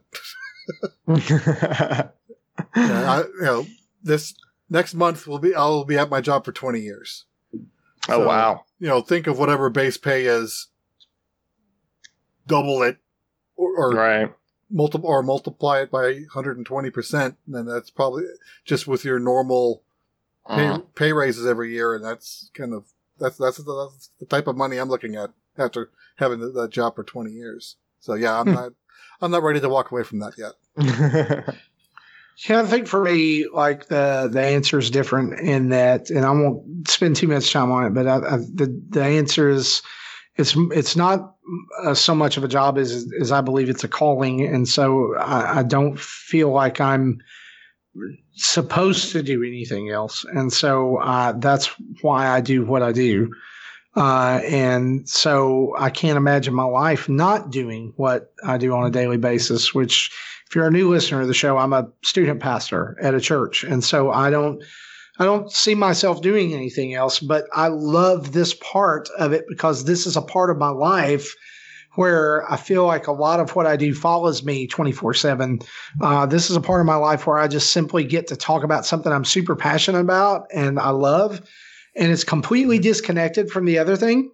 Well, while you have a chance to talk to the teens, I'm sure gives you a chance to at least talk to adults. Yeah. I mean, adult time is always good as well. And so, like like this weekend, I've got a big event starting tomorrow night. It's an overnight event that we're doing. And so, like, there's times where I'm away. Like the past couple of years, I haven't been able to do E3. This year, I'm actually going to get to do it. I'm actually going to get to be here and talk about it as it happens instead of like waiting a week and then talking about it. But I mean, that's minor inconveniences. And so do I think that I'll ever do content creation full time? Probably not, like unless something drastic happens. But I love doing what I do. For me, I don't think it's viable full time. But I enjoy this break. I enjoy this part of it. What about you, Benji? Yeah, for me, it's the content creation part, like doing the videos and stuff like that. It's definitely more of a passion thing. It's one of those things. Like I think sometimes like it sounds like it'd be so awesome to just full time create content, but as you were saying earlier, sometimes it's a challenge to you got to put a lot of time and work into some stuff. So. It's a full shift. If you want to become a full-time content creator, you got to dedicate so much effort to it. So right now I'm just doing it as an enjoyment thing, as doing it as like a way of channeling my passion. I don't want to be stressing over it. So in terms of the content creation part, the other side, like the analyst side, that I am working, more towards becoming a full-fledged analyst in the field, that's a totally separate thing. But the content creation side, for sure, that is that's more just a passion. It would take a lot of effort to do that full time, and I just don't think I have like the time and the resources to do something like that. But I do love doing it. I do love making the videos and talking with people. Yeah, we know such a thing is possible. Game Explain, at least 3 people, so that's their full-time job. And they make enough revenue through YouTube, through, I peeked at their Patreon. They don't make they make, their Patreon's bigger than ours, but not enough to be full-time on for one person, much less 3 people and some part-timers. So gotcha. And that's the thing about, like, I guess this thing that we do is there can only be so many kind of funnies, right? Yeah. Very true. So it's not that, I mean, full disclosure, like everything that we get via Patreon or YouTube or anything goes back into a fund that helps defray the cost of games and travel and all kinds of stuff. So it's not like we're living high on the hog. Right. I mean, or in one case, computer hardware for me. Otherwise, we wouldn't have anything to record with. That's exactly right. Like when my motherboard blew up. There's been times when Justin's had to come to us and be like, "All right, guys, whoa, whoa, like you see this? That's how much we have." And so, but we still love doing it. And the thing for me is like looking at the full-time content creator side of it, or this, like, I would say this, like, I would do this happily if there was nothing, right? Like, because I just love it. And I enjoy my Thursday nights, and I enjoy being a part of the Nintendo Dads team. I do it.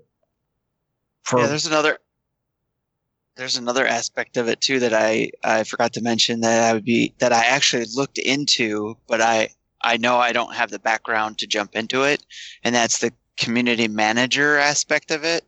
Because I started off on the Nintendo Dads doing the community management stuff in Discord, and I was looking at how to, looking at other real life community managers to get best practices from them to bolster how we run ours. And, that's a real job for people. And, they go to college and communications type of thing, I think, to get degrees in that area. And I don't have that, but, I did explore that. And I think that's another area I think would be kind of cool that would go along with the content thing. So it wouldn't just be all just content. It would also be, managing the community for a brand, which in this case would be the Nintendo Dads. So. I definitely think that there is room to break out into stuff even without a background. It's just, it's all about how much effort, you're willing to put in and how much focus and kind of making that balance between, am I enjoying it or is it just a lot of pressure? And like you were saying, there is only so many kind of funny and easy allies and things like this. So it's all, it's definitely a market, not with a ton of jobs. I think people think maybe there's like more room than there is, but there is still some that you definitely can break out. But it'll definitely take some work, like in terms of making it like a full-time thing, not just for an enjoyment. You'd really have to put some effort in for sure. Yeah. Yeah. Well, guys, we're going to wrap it up here. We actually had one other question over in our Patreon from Cat Jander, Dan Caparello. And we're going to save that for next week because this has already been a giant-sized edition of Nintendo Dads. But we do want to thank Benji Sales for coming on and being a part of episode 268. Thank you. We would love to have you back sometime. Absolutely. I had a blast. We wish you a ton of success in all the things you're doing. I know that, if you don't mind me saying, I noticed on your Twitter this week that you or recently you mentioned changing jobs and doing some things there. And so, man, we wish you lots of luck on that and whatever the future holds for you. Thank you so much. And say thank you for being on the show. And we want to say thank you to you for listening to episode 268. As we close out the show, we also want to say thank you to our Patreon producers.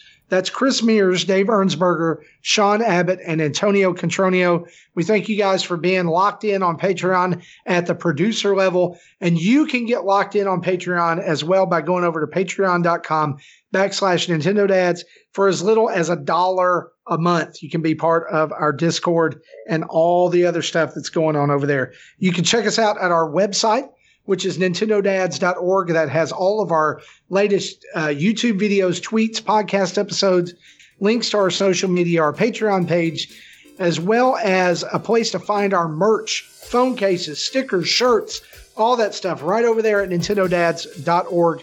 You can find us on the socials at anywhere there's social media, Patreon, Twitter, Facebook, Instagram, Twitch, YouTube. Just type in Nintendo Dads. Boom.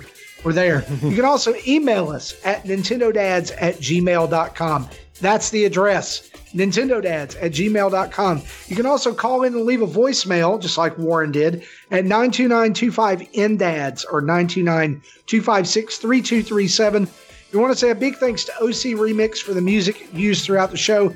And we ask that if you enjoy Nintendo Dads, head over to the podcast service of your choice, drop us a nice review, and write some kind words. It helps people find us and it helps us spread the love of Nintendo Dads out into the community at large.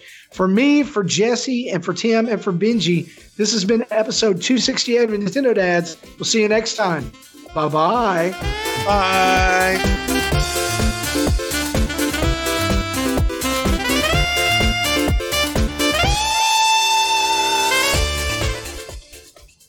Thank you for listening to Nintendo Dads.